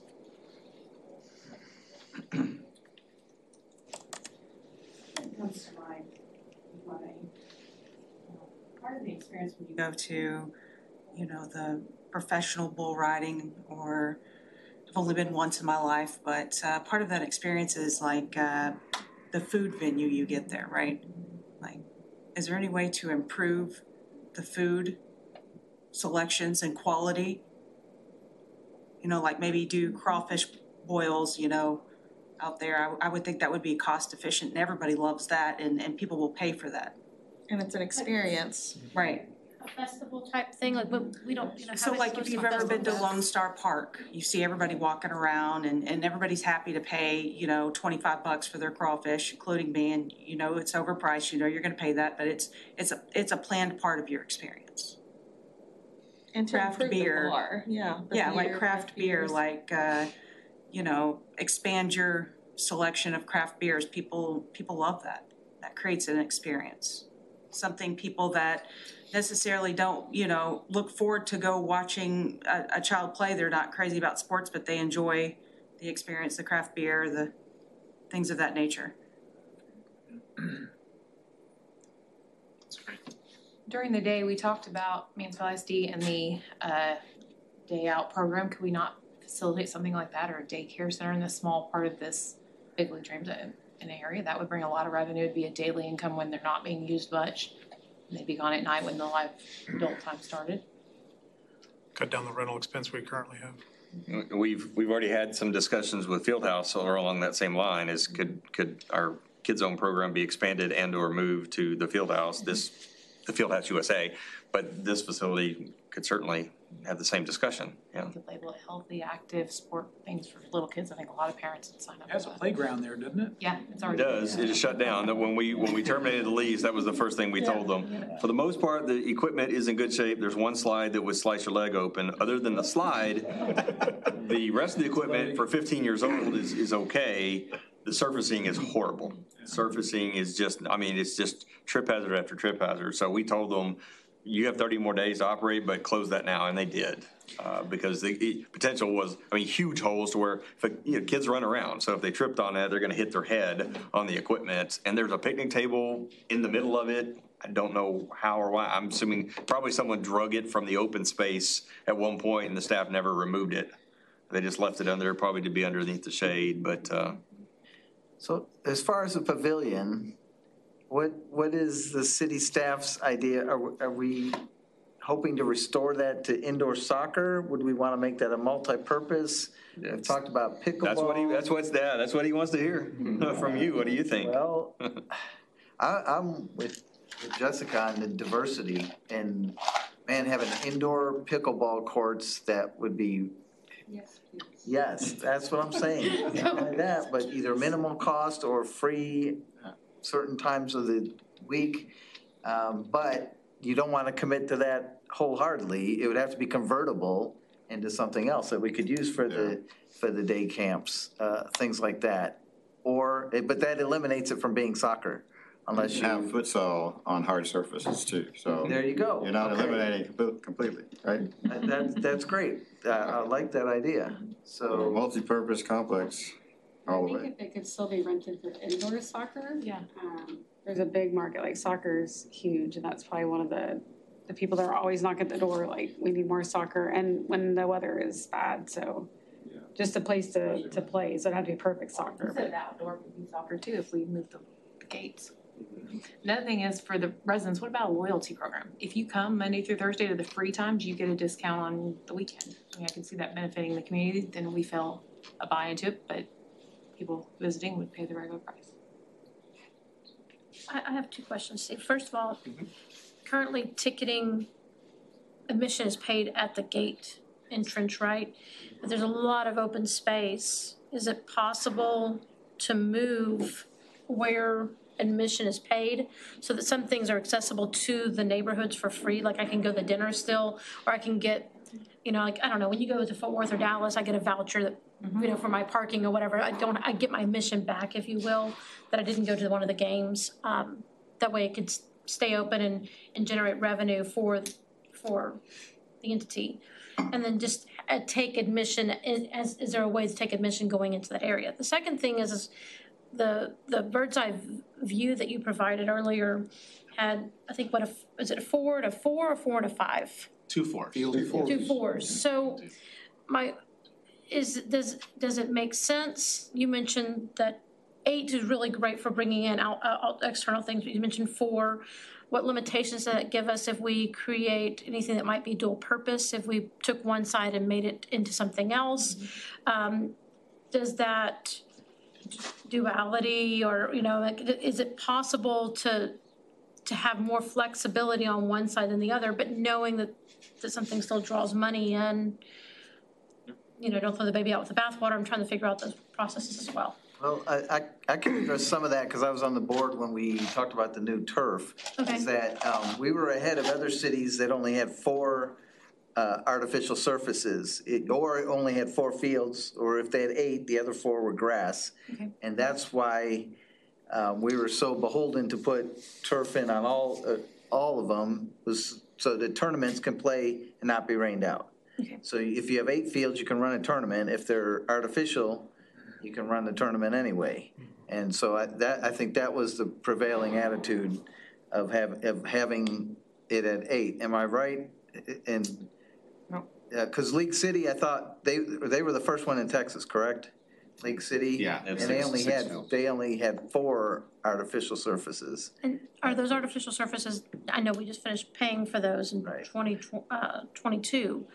Are those in need of replacement again? Because if that's the case, then we might need to think it through. If we're going to change it out, then it might be a good time to refresh the concept with it as well. Absolutely. And that's part of the problem, is that's probably opening day or near. Yeah, it's beautiful. There's no houses back there. What they've been doing is patching the turf, which has inherently created a bigger problem. Right. Mm-hmm. Because you have more seams now that are potential tripping hazards. And that will be part of the analysis and potential recommendations is they need to be, the patching isn't going to work. That's what they were planning on doing, and even had purchased $13,000 worth of more turf and wanted to know if we wanted it. Said no, because that would not be our philosophy. They would need to be 100% replaced, and potentially the entire field, not just the infields. Right. That'll be part of the analysis as well. The useful life of an artificial turf field is 10 years, 12 years if you're taking really good care of it. So we're well past that. Yeah. Okay. Thank you for that. I want to put a tick mark next to the diversity of use topic. I think that's spot on. Right now, there's 0 reason for my family to go here. There is nothing that is offered here other than a parking spot on a busy day at Hawaiian Falls. We don't play ball. We're not going to go. We just don't go. But if there were more here, if there was a restaurant that I could get into from the public and not have to pay admission to get to, that was a unique style restaurant or offered something different, I'd go. If there was something I could do during the week, if this was a place I could go have lunch at on a work day, or meet somebody within the city who might live over here. A coffee shop or? Yeah, that would be excellent. A coffee shop, exactly. Yeah. Or 2. I'm a big fan of coffee. Fine squirrel. I feel like it needs to have the ability to be activated all the time. We went on a tour and saw a couple of locations where it was near a sports complex and it was not a game day, and we were able to see thousands of people walking around still doing things even though there wasn't a game going on. This just doesn't lend that way. I drive by often, or once a week, and I never see cars in there because of the time of the day that I go by. Went to the golf course last month and intentionally drove through this parking lot because I've never been to the parking lot by 360. There was one other car in the parking lot. It was a guy who was detailing a car. He literally drove a car there to detail the car there. And then the very first question you had on the list is what do we need? We need to look forward. We definitely need to look forward. We have an opportunity here, but we also have plans in place with our My Mansfield, the master plan, 2020 10-year master plan. And we've worked through some of those items. We've already checked off some things, but there's still some great opportunity left there that would fit here real well. And so if we get down to the bottom question, any alternative use for the sports complex, we've already done the song and dance to gather feedback from the community. We've racked and stacked. We've done the analysis of our surveys. We've got all of that to kind of know what our community's asking for. And we need to make sure that we take that into consideration when we're doing things here. But with that new opportunity, I feel like we should weigh both sides. We need to look forward and look at the back. Sure. To make a good choice. So we've talked about a miracle field too. That blank space back there, would that be a potential for a miracle field, or would we? I'm not familiar with the logistics of a miracle field. Are they convertible in the event? I mean, could we have a miracle game there on Saturday morning and a tournament game there on Sunday? The surface is different. The miracle field is wheelchair accessible, so it's a hard surface, so you wouldn't play a tournament game on it. Okay. But it is a flat recreational surface, right? So there is other uses for use. Yeah, kickball, you can wiffle ball, futsal, etc. Yeah. The biggest challenge, we've talked about this multiple times. We talked about it before the bond campaign, and obviously since this. The problem with that space, because it looks like it fits naturally, is it needs to be at the front of the park near all the accessible parking. Right, I agree. So you would have to do something different to have accessible parking right there, close to it. Does that back up immediately, that green space back up immediately to the railroad? Mm-hmm. It does. I mean, there's probably a way to get access from the maintenance area, a small road to have a parking back there. It would be awkward. But the batting cages haven't been used since June of 22. I can't imagine. Where are the batting cages? Right smack behind the front gate. The entrance on the right.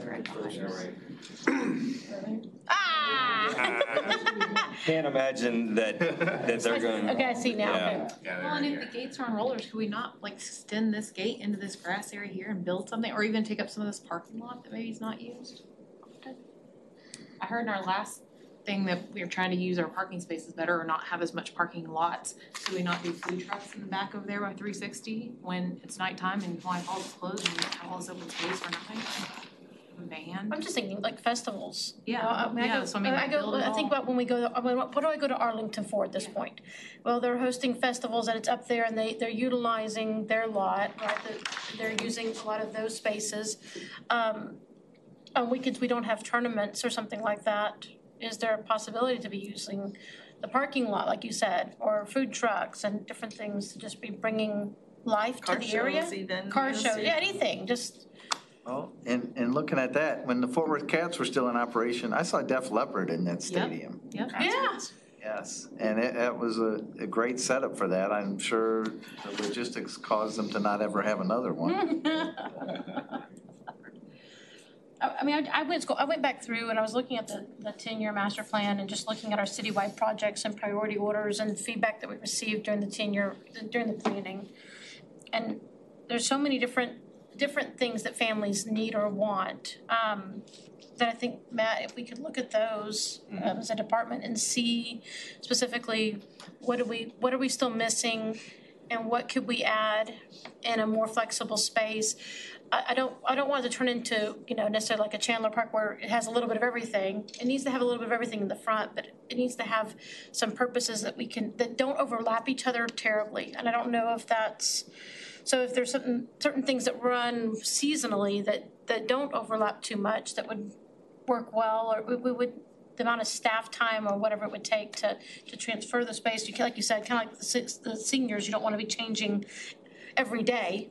But is there a way like, hey, it's a season for this, so let's put out these lines and markers and it's set up for this type of soccer, and then now it's set up for this type of other sport. I don't know. I mean, I just don't know what I don't know, but I just know that's a possibility as well. I think much to, for me, it's marketing and who are you marketing to and which demographic are you catching the attention of? Is it word of mouth? What access do you have to marketing at low cost? I don't know that. That's the X variable there, right? But my thought would be, I don't know if anybody's heard of Meat Church. It's wildly popular. People pay tons of dollars, travel overseas to go to Meat Church. Could you partner with, very popular local vendors like that? I mean, that would be something I would go to. And I think that it could easily host that. I don't know if that's a possibility because I'm thinking, we're talking about replacing turf and this and that, and there's got to be a way to drive revenue within that first 5 years, not to lose all the funds put into it. That's my thoughts. I have two questions. First of all, the Miracle League thing, my son is actually a part of Miracle League. And so I really have a big, hey, we're going to talk about Miracle League. So really, I do feel like that is something that we could offer the community because it was put up for a bond and it didn't pass, but because we would have to put in so much money for this, if there is one field that they could reposition or they could, just kind of tweak a little bit as long as they could get to the field, I don't think it really matters that if they have to go that far away, which, I think that our families would do it.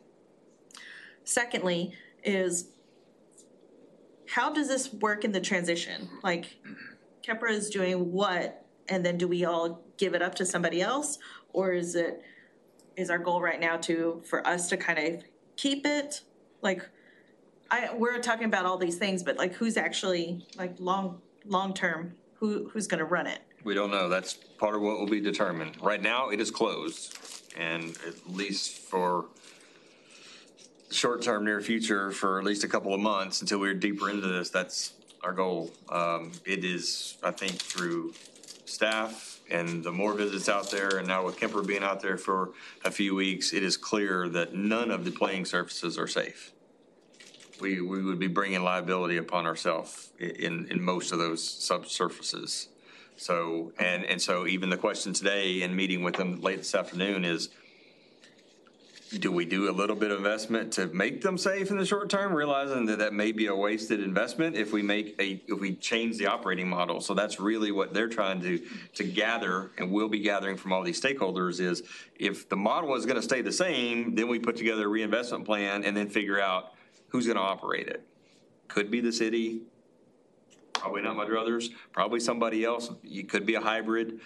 But if as someone referenced earlier, what if we did something different with this half of the complex? If it's an outdoor soccer complex or a pickleball or something else, that's a different kind of operator. So we can't put an RFP out on the street until we know what investments are going to need to make in the infrastructure, and then ask for operators.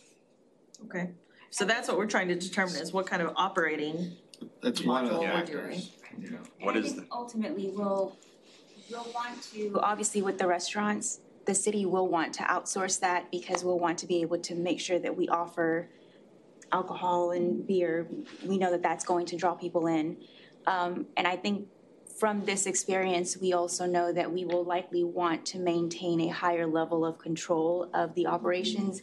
What that looks like will really depend on ultimately what the facility ends up being operated as, so that we know how involved can we be with those operations to make sure that we can prevent this from happening further. Because I think that ultimately no one has a better interest in maintaining the facility as the city, because we know we're investing funds in it, and this is what we are providing to our citizens to come and enjoy those remarkable experiences. And we don't want them to walk into the facility the way it is right now. So I think there's some inherent differences in operating models that make sense with control and then make sense with less control, right? And we look at our portfolio of facilities that we manage in venues where we're an at-risk operator, so we're leasing the venue from the city, similar to your relationship with BLD, although our deals are not that favorable towards us as they were to them.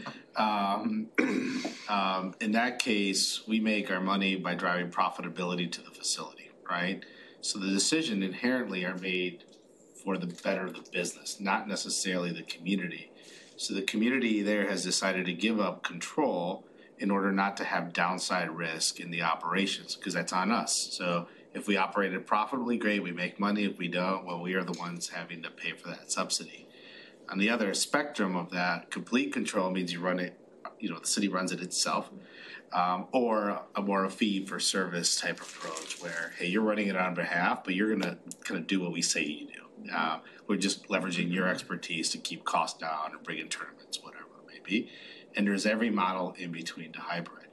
But it is important that we figure out what the facility is first. And what I'm hearing a lot today is community access. So it echoes, I think, Vanessa's thought, like, we need to keep control. The city needs to keep more control so that we can position these types of events in there and have community use be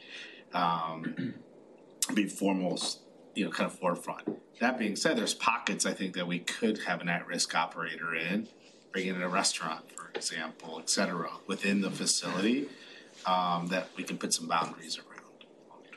So my question to you as an expert in your field, your company and yourself, 30 years ago, people used to bowl a lot. There's no bowling leagues anymore. 30 years from now, are there going to be softball tournaments, and or are we better off flipping this into something else? No, I that's a really good question. I get to ask that question about pickleball a lot more than anything lately. Is it going to be the racquetball of the past? I mean, the trend in youth sports is right now going in one direction, and that's up. I mean, I think last numbers I saw, it's a $40 billion business, and they think it'll double again in the next 5 years. We believe in it. Our company's investing heavily in this space. I don't have a crystal ball for what happens 30 years from now, but what I do see across the country is that it's becoming an expectation of residents of communities to have access to these types of playing facilities. It used to be an amenity or a luxury if you have it. Parents are literally making decisions on where to live and where their kids can play sports and train these days, which is, crazy to think about, but it's true. So where we are today as a community, this is as a resident, I think we need to have access to that kind of stuff. It's important. Especially when our new home prices are $700,000. Yes, that's right. And I will say one other thing is your question earlier about people traveling to the facility. I know when we were doing we were looking at what we should do as far as proceeding with termination or not. We did have our economic development pool, what hotels and what BLD was bringing in as far as hotel stays. And surprisingly, they were only bringing in about 5%, which was, again, surprising because I think when it first developed, it ended up shortly after it opened about 5 to 7 hotels developed around that area just to sustain the amount of activity that was happening there. And so for us to now see that within a 6 to 8 month period, they were really only now attributing 5% of the hotel stays really showed us that they were only hosting the tournaments for local people because they would come in and then they would leave that same day or that same night and then drive back the next day. So I'm not sure what that was attributed to, if it was because of the condition of the facility that they were just not hosting those overnight, day-long tournaments anymore. Could that change based on, again, the condition if we were to revamp it to make it where people are now wanting to hold those 3 to 4 day-long tournaments? That's possible. I've gotten several calls from people who are in baseball with that same topic, and that they would say that they would be able to get tournaments every weekend. Like up north, there's tournaments every weekend, right? And people come in from all over the country for those tournaments. And we should be able to do the same thing. We're right there off 360 where DFW Airport is to fly in. But like you said, if we'd have to remarket, new management, newly renovate, you know what I mean, to get people to come back if they came more recently and it's kind of like a one and done for them. It would come. It's a smaller industry from a personnel perspective than you would think. There's some big players that manage most of the tournaments and events in the country. People would come. I mean, it wouldn't take a whole lot to turn on that switch. I think part of our current assessment is kind of what happened operationally before.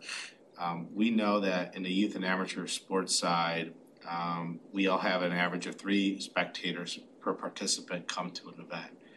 BLD was focused on primarily on adult softball. So that's usually a 1-to-1.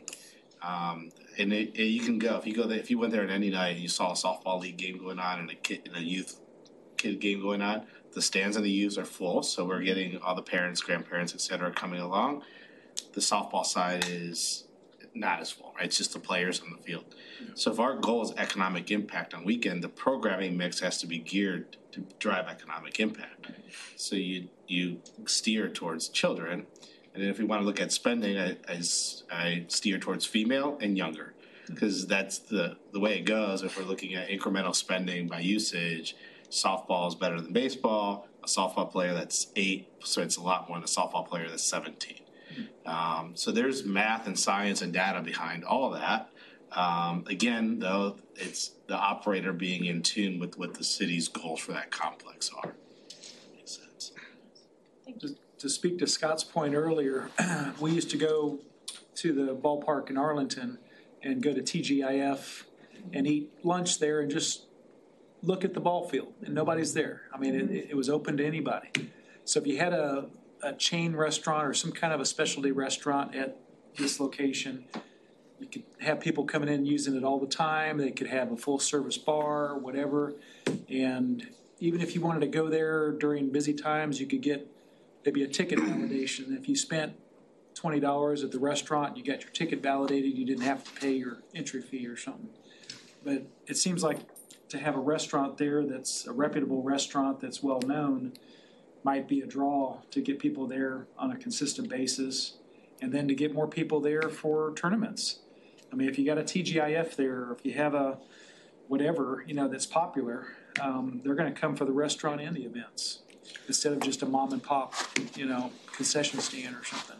Kind of like Texas Live, just Yeah. a little bit lower scale. Exactly. Yeah, but I mean, really, people still go even when there's nothing there. Yeah. Because they have big screens and they can watch the game. Right, and are there small amenities that could be added in, like, I don't know, a rock climbing wall, a little zip line, little things that I could pay $3 or $5 to let my 8-year-old son do something while we're there, and he's not gonna be climbing the walls, there's a play area, are there other things we could add on that would be attractions that would be not terribly expensive to implement, operate, et cetera? It could be part of your entrance fee. If you're paying $5 to get in there, you can use a climbing wall, whatever, so. Who uses it during the day? Yeah. And I like this conversation about, coulda, woulda, shoulda, or, the dream of big league dreams. But I feel like we're in a silo, that there's other people that are impacting this. immediacy. Vanessa brought that up. Planning and zoning just approved. Selma, there's a lot of development that's happening just to the south of this. So it needs to work with that. It needs to be in concert with that. And I think whatever here is going to need to be not only catering for all of Mansfield, but specifically for those people who are right there within, that half a mile walk. Putting in a TGIF or I'm gonna say it at Bennigan's. If some other older, I'm kidding. I used to work at Bennigan's. Putting in a restaurant, even if it's a chain restaurant. Steak and ale? Yeah, these restaurants I haven't been to in a decade. Putting in a restaurant where these people who live nearby would, be foot traffic for those things. And then great, it's at a sports complex, and maybe the variety of sports will help with that. Potential transportation hub nearby. Bringing in people from outside. This is a really neat opportunity, but I don't think it's just parks. It seems much, much larger. It is, and part of our scope, and we're talking parks today because about the audience, right? Part of our scope is to look at those other stakeholders, and I'm pretty well versed on the Harvest Point project as well. I've done some consulting work on that side, so and how we incorporate that. 'Cause I do see a walkable sector there for sure. So you mentioned, like if to have tournaments here, we have 8 fields right now. If there were only 4, what would that do for the availability of tournaments here? Would that just slash it in half? Would that cut it by more than half? I wouldn't say in half. I'll say this. Well, first of all, we have other assets in the city that in conjunction could be used towards tournaments as well, right? Sports complex, et cetera. Kind of like a champion playoff. Yeah, they just have never, historically haven't worked together to facilitate that. So decreasing your inventory by 4 doesn't mean you're gonna have half the number of events. I will tell you what does happen. Our circle of influence shrinks as the number of assets go down. So at an 8-field facility, we anticipate 90% of the users will drive within 6 hours. It's a 6-hour drive time that we can influence people to come to that. That's kind of a typical regional sports complex draw. When you go down to 4, that's probably gonna go down to 2 or less hours. So when we look at tourism, the reason we want more assets, we want people to travel from further away. So if you're coming to compete against 50 teams or 100 teams, that's more attractive. You might see some teams you don't see every day locally. If I have 4 fields, I'm gonna attract people mostly locally who could come in for a day trip. But then again, that's just what's our priority. Even if you used other. Nope, you could use others as long as you other get fields, and then including these. So if half of these fields were replaced with another option, the alternative option, what would it do? Would it decrease the legitimacy of this park if you had less fields to play on? And I think your answer is not necessarily. Not necessarily. I mean, from a pure sports tourism perspective, the preference is to have all the fields in one location and then expand as you need to. So that's kind of the preference, because that's what we're competing against in the industry now. Okay. A lot of municipalities are building 8, 12, 16 field complexes now. But it doesn't mean that it's not a better idea to cut it in 4 and start doing something else. It just depends on, again, what our goals are. So if we had 8, 10, 12 fields accessible at Skinner, it's not necessarily the same experience. But you have the 12 fields. That's right.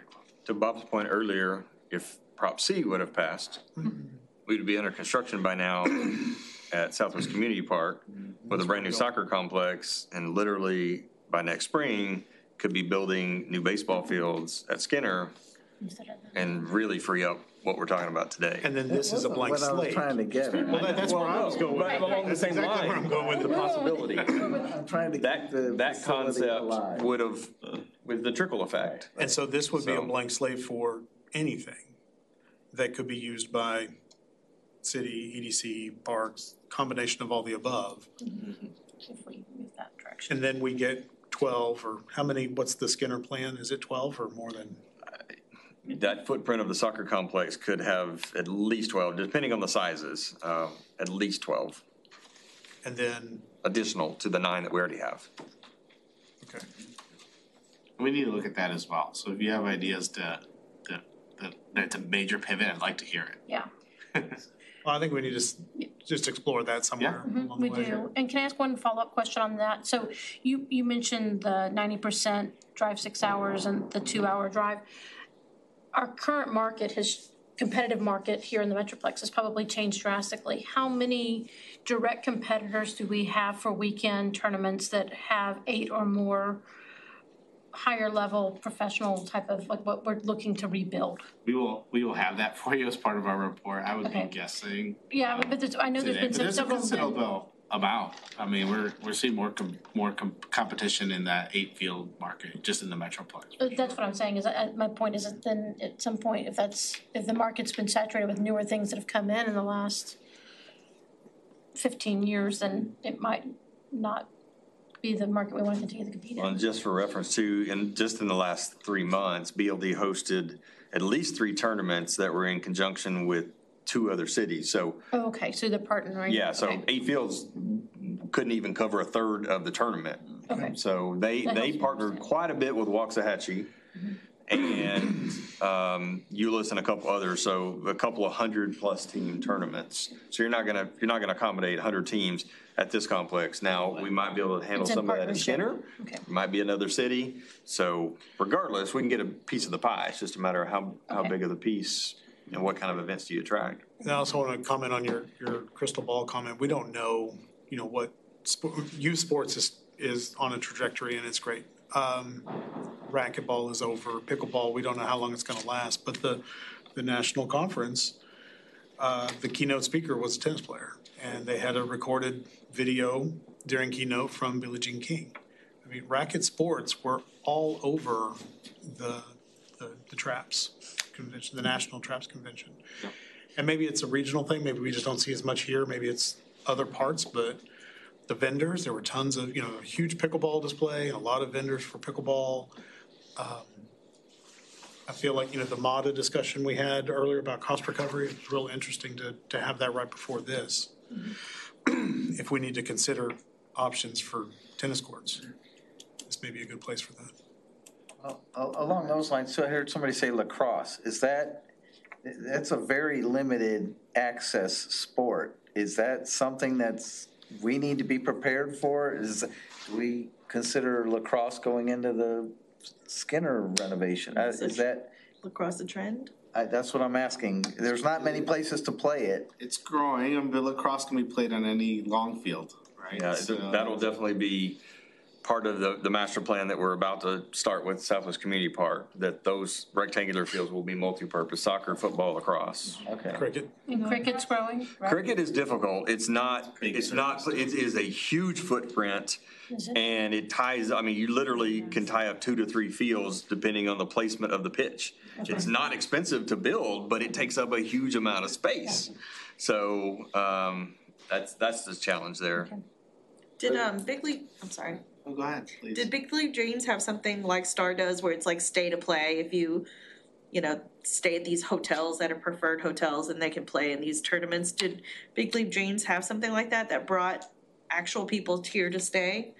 They did, especially early on, for a couple of years. I don't think, to Vanessa's point earlier, what some of the things we learned.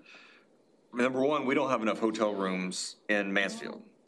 And by adding Fieldhouse and Star Center, the Fieldhouse was like 3 times the amount of hotel stays in the last year for events. And so what's happening is, for those events, they're staying in Grand Prairie and Arlington, even when we're hosting events. And so BLD did not do a very good job of working with CVB and the hotels as they did in the past. And I think going forward, regardless of what this complex looks like, as a city, we want to coordinate and communicate better with all the public-private partners. And so if BLD is hosting a national tournament with all 8 fields for a week long, then maybe that's the week that Fieldhouse doesn't have a national tournament, because they're not going to stay here. So maybe that's the weekend that they have their regional tournament and doesn't require the hotel room. Those kind of things. We don't coordinate amongst the public-private partners. And I think we can probably do a better job of that and anticipating when. And Steve he's got, prior to this, knowledge and experience at both Fieldhouse and BLD. So coming into this, he already had some direct knowledge of that. And surprisingly, the Star Center, for what it is, has had better hotel stays. But that in itself has been challenging. We've been notified by participants at all of the public-private, or the 3, because the golf and Hawaiian Falls are a little different. They're not hosting tournaments. That why are the host hotels in Arlington? The majority of the events, seem to end that way. And some of it is just because of the lack of availability. We don't have enough beds in the city to accommodate. How many hotels do we have, 5 or 6? 8. 8 hotels? And we don't have enough beds to accommodate these people?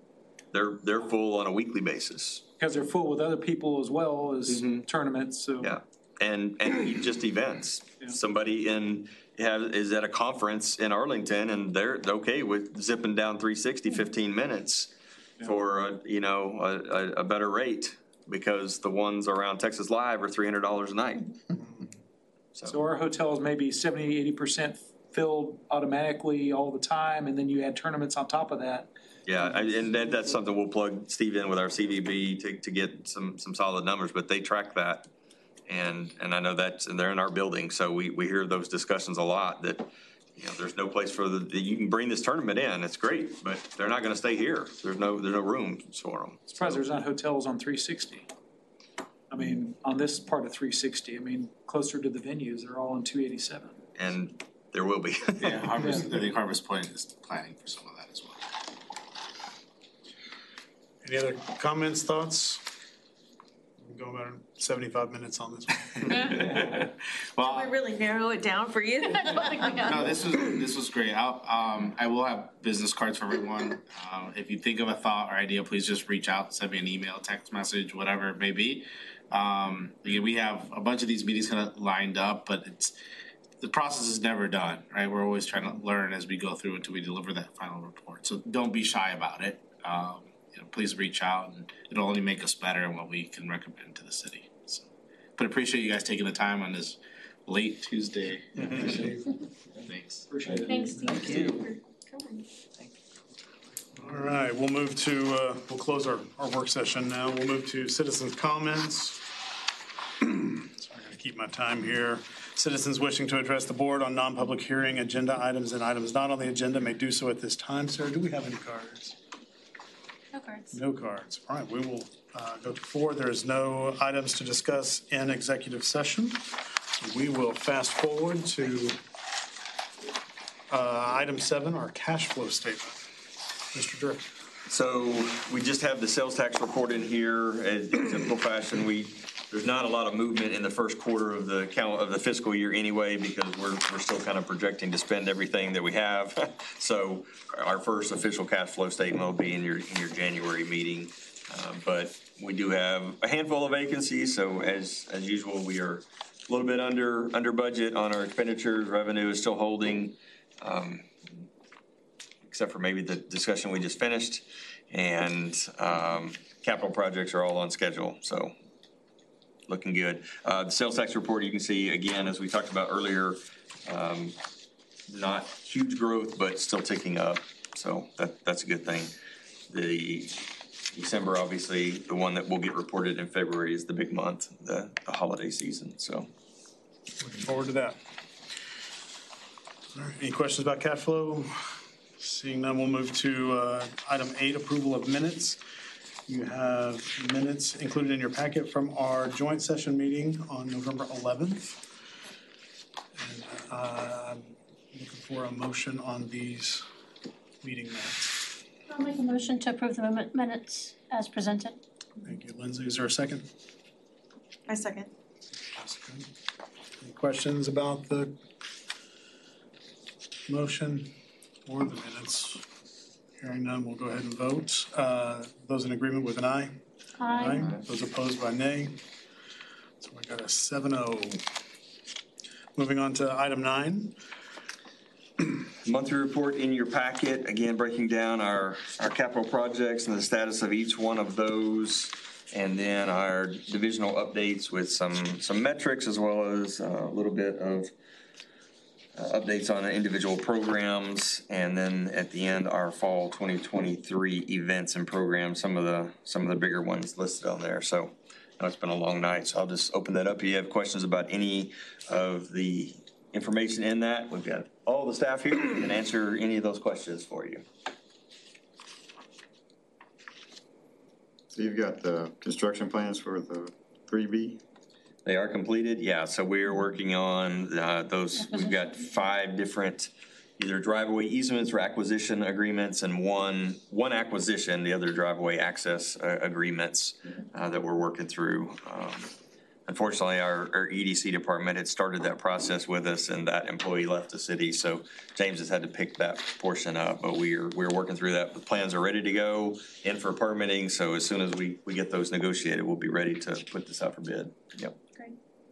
And then we're doing a tunnel under there? Mm-hmm. Yes, so they will go underneath that culvert that exists just north of our admin building on Matlock.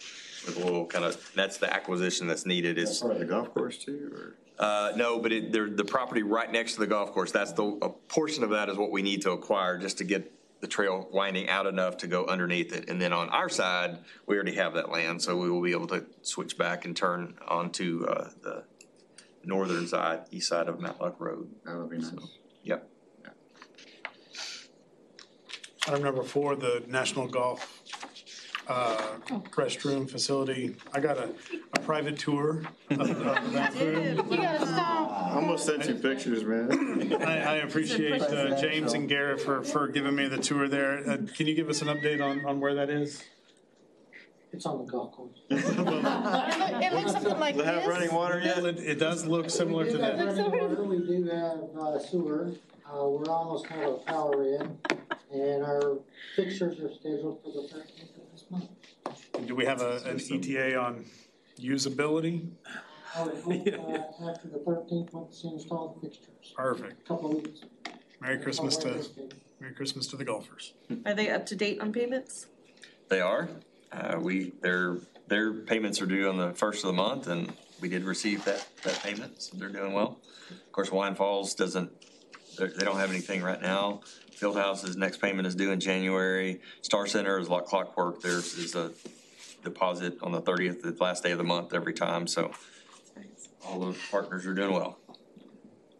I think the last time that we spoke to you guys, we had mentioned that we were sending them a notice of default to the golf course because they were not up to date on their payments, and that is one of the terminating defaulting provisions that allow us to terminate the agreement. So they did go ahead after we sent them that letter shortly after, provide us with payment of those 2 months, and I believe this is the first time we got the December payment before the actual. Because they were like, we don't want to be the next big league dream. So we're hoping they continue to provide us with payments as they're supposed to. They are making improvements to the course from what we've seen since we've been out there since we started this project.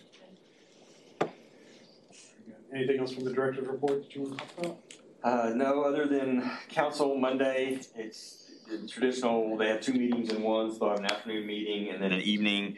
The consent agenda items will be on the afternoon. Right now, it's slated for 2 o'clock. That can change just depending on, the items that get put on their agenda. And then the evening meeting, I don't know that we talked about this specifically, but the evening meetings are now starting at 6 instead of 7. So the afternoon kind of gets backed up just depending on the agenda items. We will have the update to the parkland dedication. It's just the fee schedule on the land value. So those fees going up. So pretty simple item. I gave an update at the last meeting. It was actually a special meeting. I got some direction. Council did want to make that change. It's a couple $100 per dwelling unit. And because land values have gone up, and they don't want us to be in the situation we were where we had such a drastic increase because we waited too many years and land increases so much. And so I doubt there will be any discussion. It'll probably be quick. It's the very first item on the consent agenda in the afternoon. And then we will be working, we're still waiting on our CAPRA award, the actual award. So we were going to try to do something at this December 11th meeting, but we don't have it yet. And we want that hardware. So we will make you aware, but hopefully the January 8th, if not the 22nd meeting, we will have that and have it in the chambers and have all our staff, and everybody's got some new swag. So we'll wear our new items. It's got the CAPRA on the sleeve. So yeah. Very cool. Yeah. Thank you for these, by the way. Yeah. I had that when I went to McKinney. You got new name tags as well. So we're just knocking those out. And then we also have shirts in the works. Yes, I'll send out probably a Google form for you to fill out for sizes and colors and things like that, so. Colors. It was blue last time. Get away from the royal blue we had for a while. Yeah. Yeah. Unless that's what you want, we can reload with that, but probably not 100% cotton. Park dedications in the summer are not fun. Warm. Yeah. All right, we'll move on to item 11, board comments. We'll start with Chris and work our way around. I think everything's going great. I think the work sessions tonight were really helpful. I enjoyed hearing about the different big league dream possibilities. So that's about all I have, I think. Yeah, same. I'm glad we met in December, and a lot of good stuff. I'm glad we did the work session too. That was good information to share, and happy holidays to everybody. Yep. Just a big congratulations to Anne. That's a huge honor, and so excited that she gets to go have that. So somebody needs to take pictures since Anne's not going to be taking pictures. So Yeah, somebody get some pictures tomorrow. The registration is full, so that was also part of the game too. And we didn't think we were winning. Yeah, so they said, well, we can't bring anybody, so we were able to secure 4 spots. I'm just going to turn it over to her to say if she wants her parents or her daughter, whoever she wants to be there. But yeah, we'll make sure that somebody takes pictures of her. It's very, very exciting. Shelley, do you have anything? No. Happy holidays to everybody, and again, congratulations to Ann. It's cool that she's getting some recognition for all the PR she does for us. The gold medal that we will receive in Galveston, that's actually because our population has increased. We moved up a class, so, you know, we're just gonna step by step win the gold medal in every single class. That's our goal, and their Next national year, gold the medal. next I one. wanted to add that to the entryway there in the Yeah. office. I'd like to thank the board for electing me vice president, although I'm suspicious since I was the only member not there. What that means. Congratulations. Thank you. Yeah, Bob will do it. Bob can't say no. Just again, thanks to Ann for all that she's done. She's a huge asset to our department and is incredible what she does. Welcome aboard, 2 new members. Last month was a, kind of a special all deal. This is not even the typical meeting. It's still atypical, but thanks for being here and committing to this. And happy holidays. It's exciting stuff. And with that, we will adjourn at 8:24.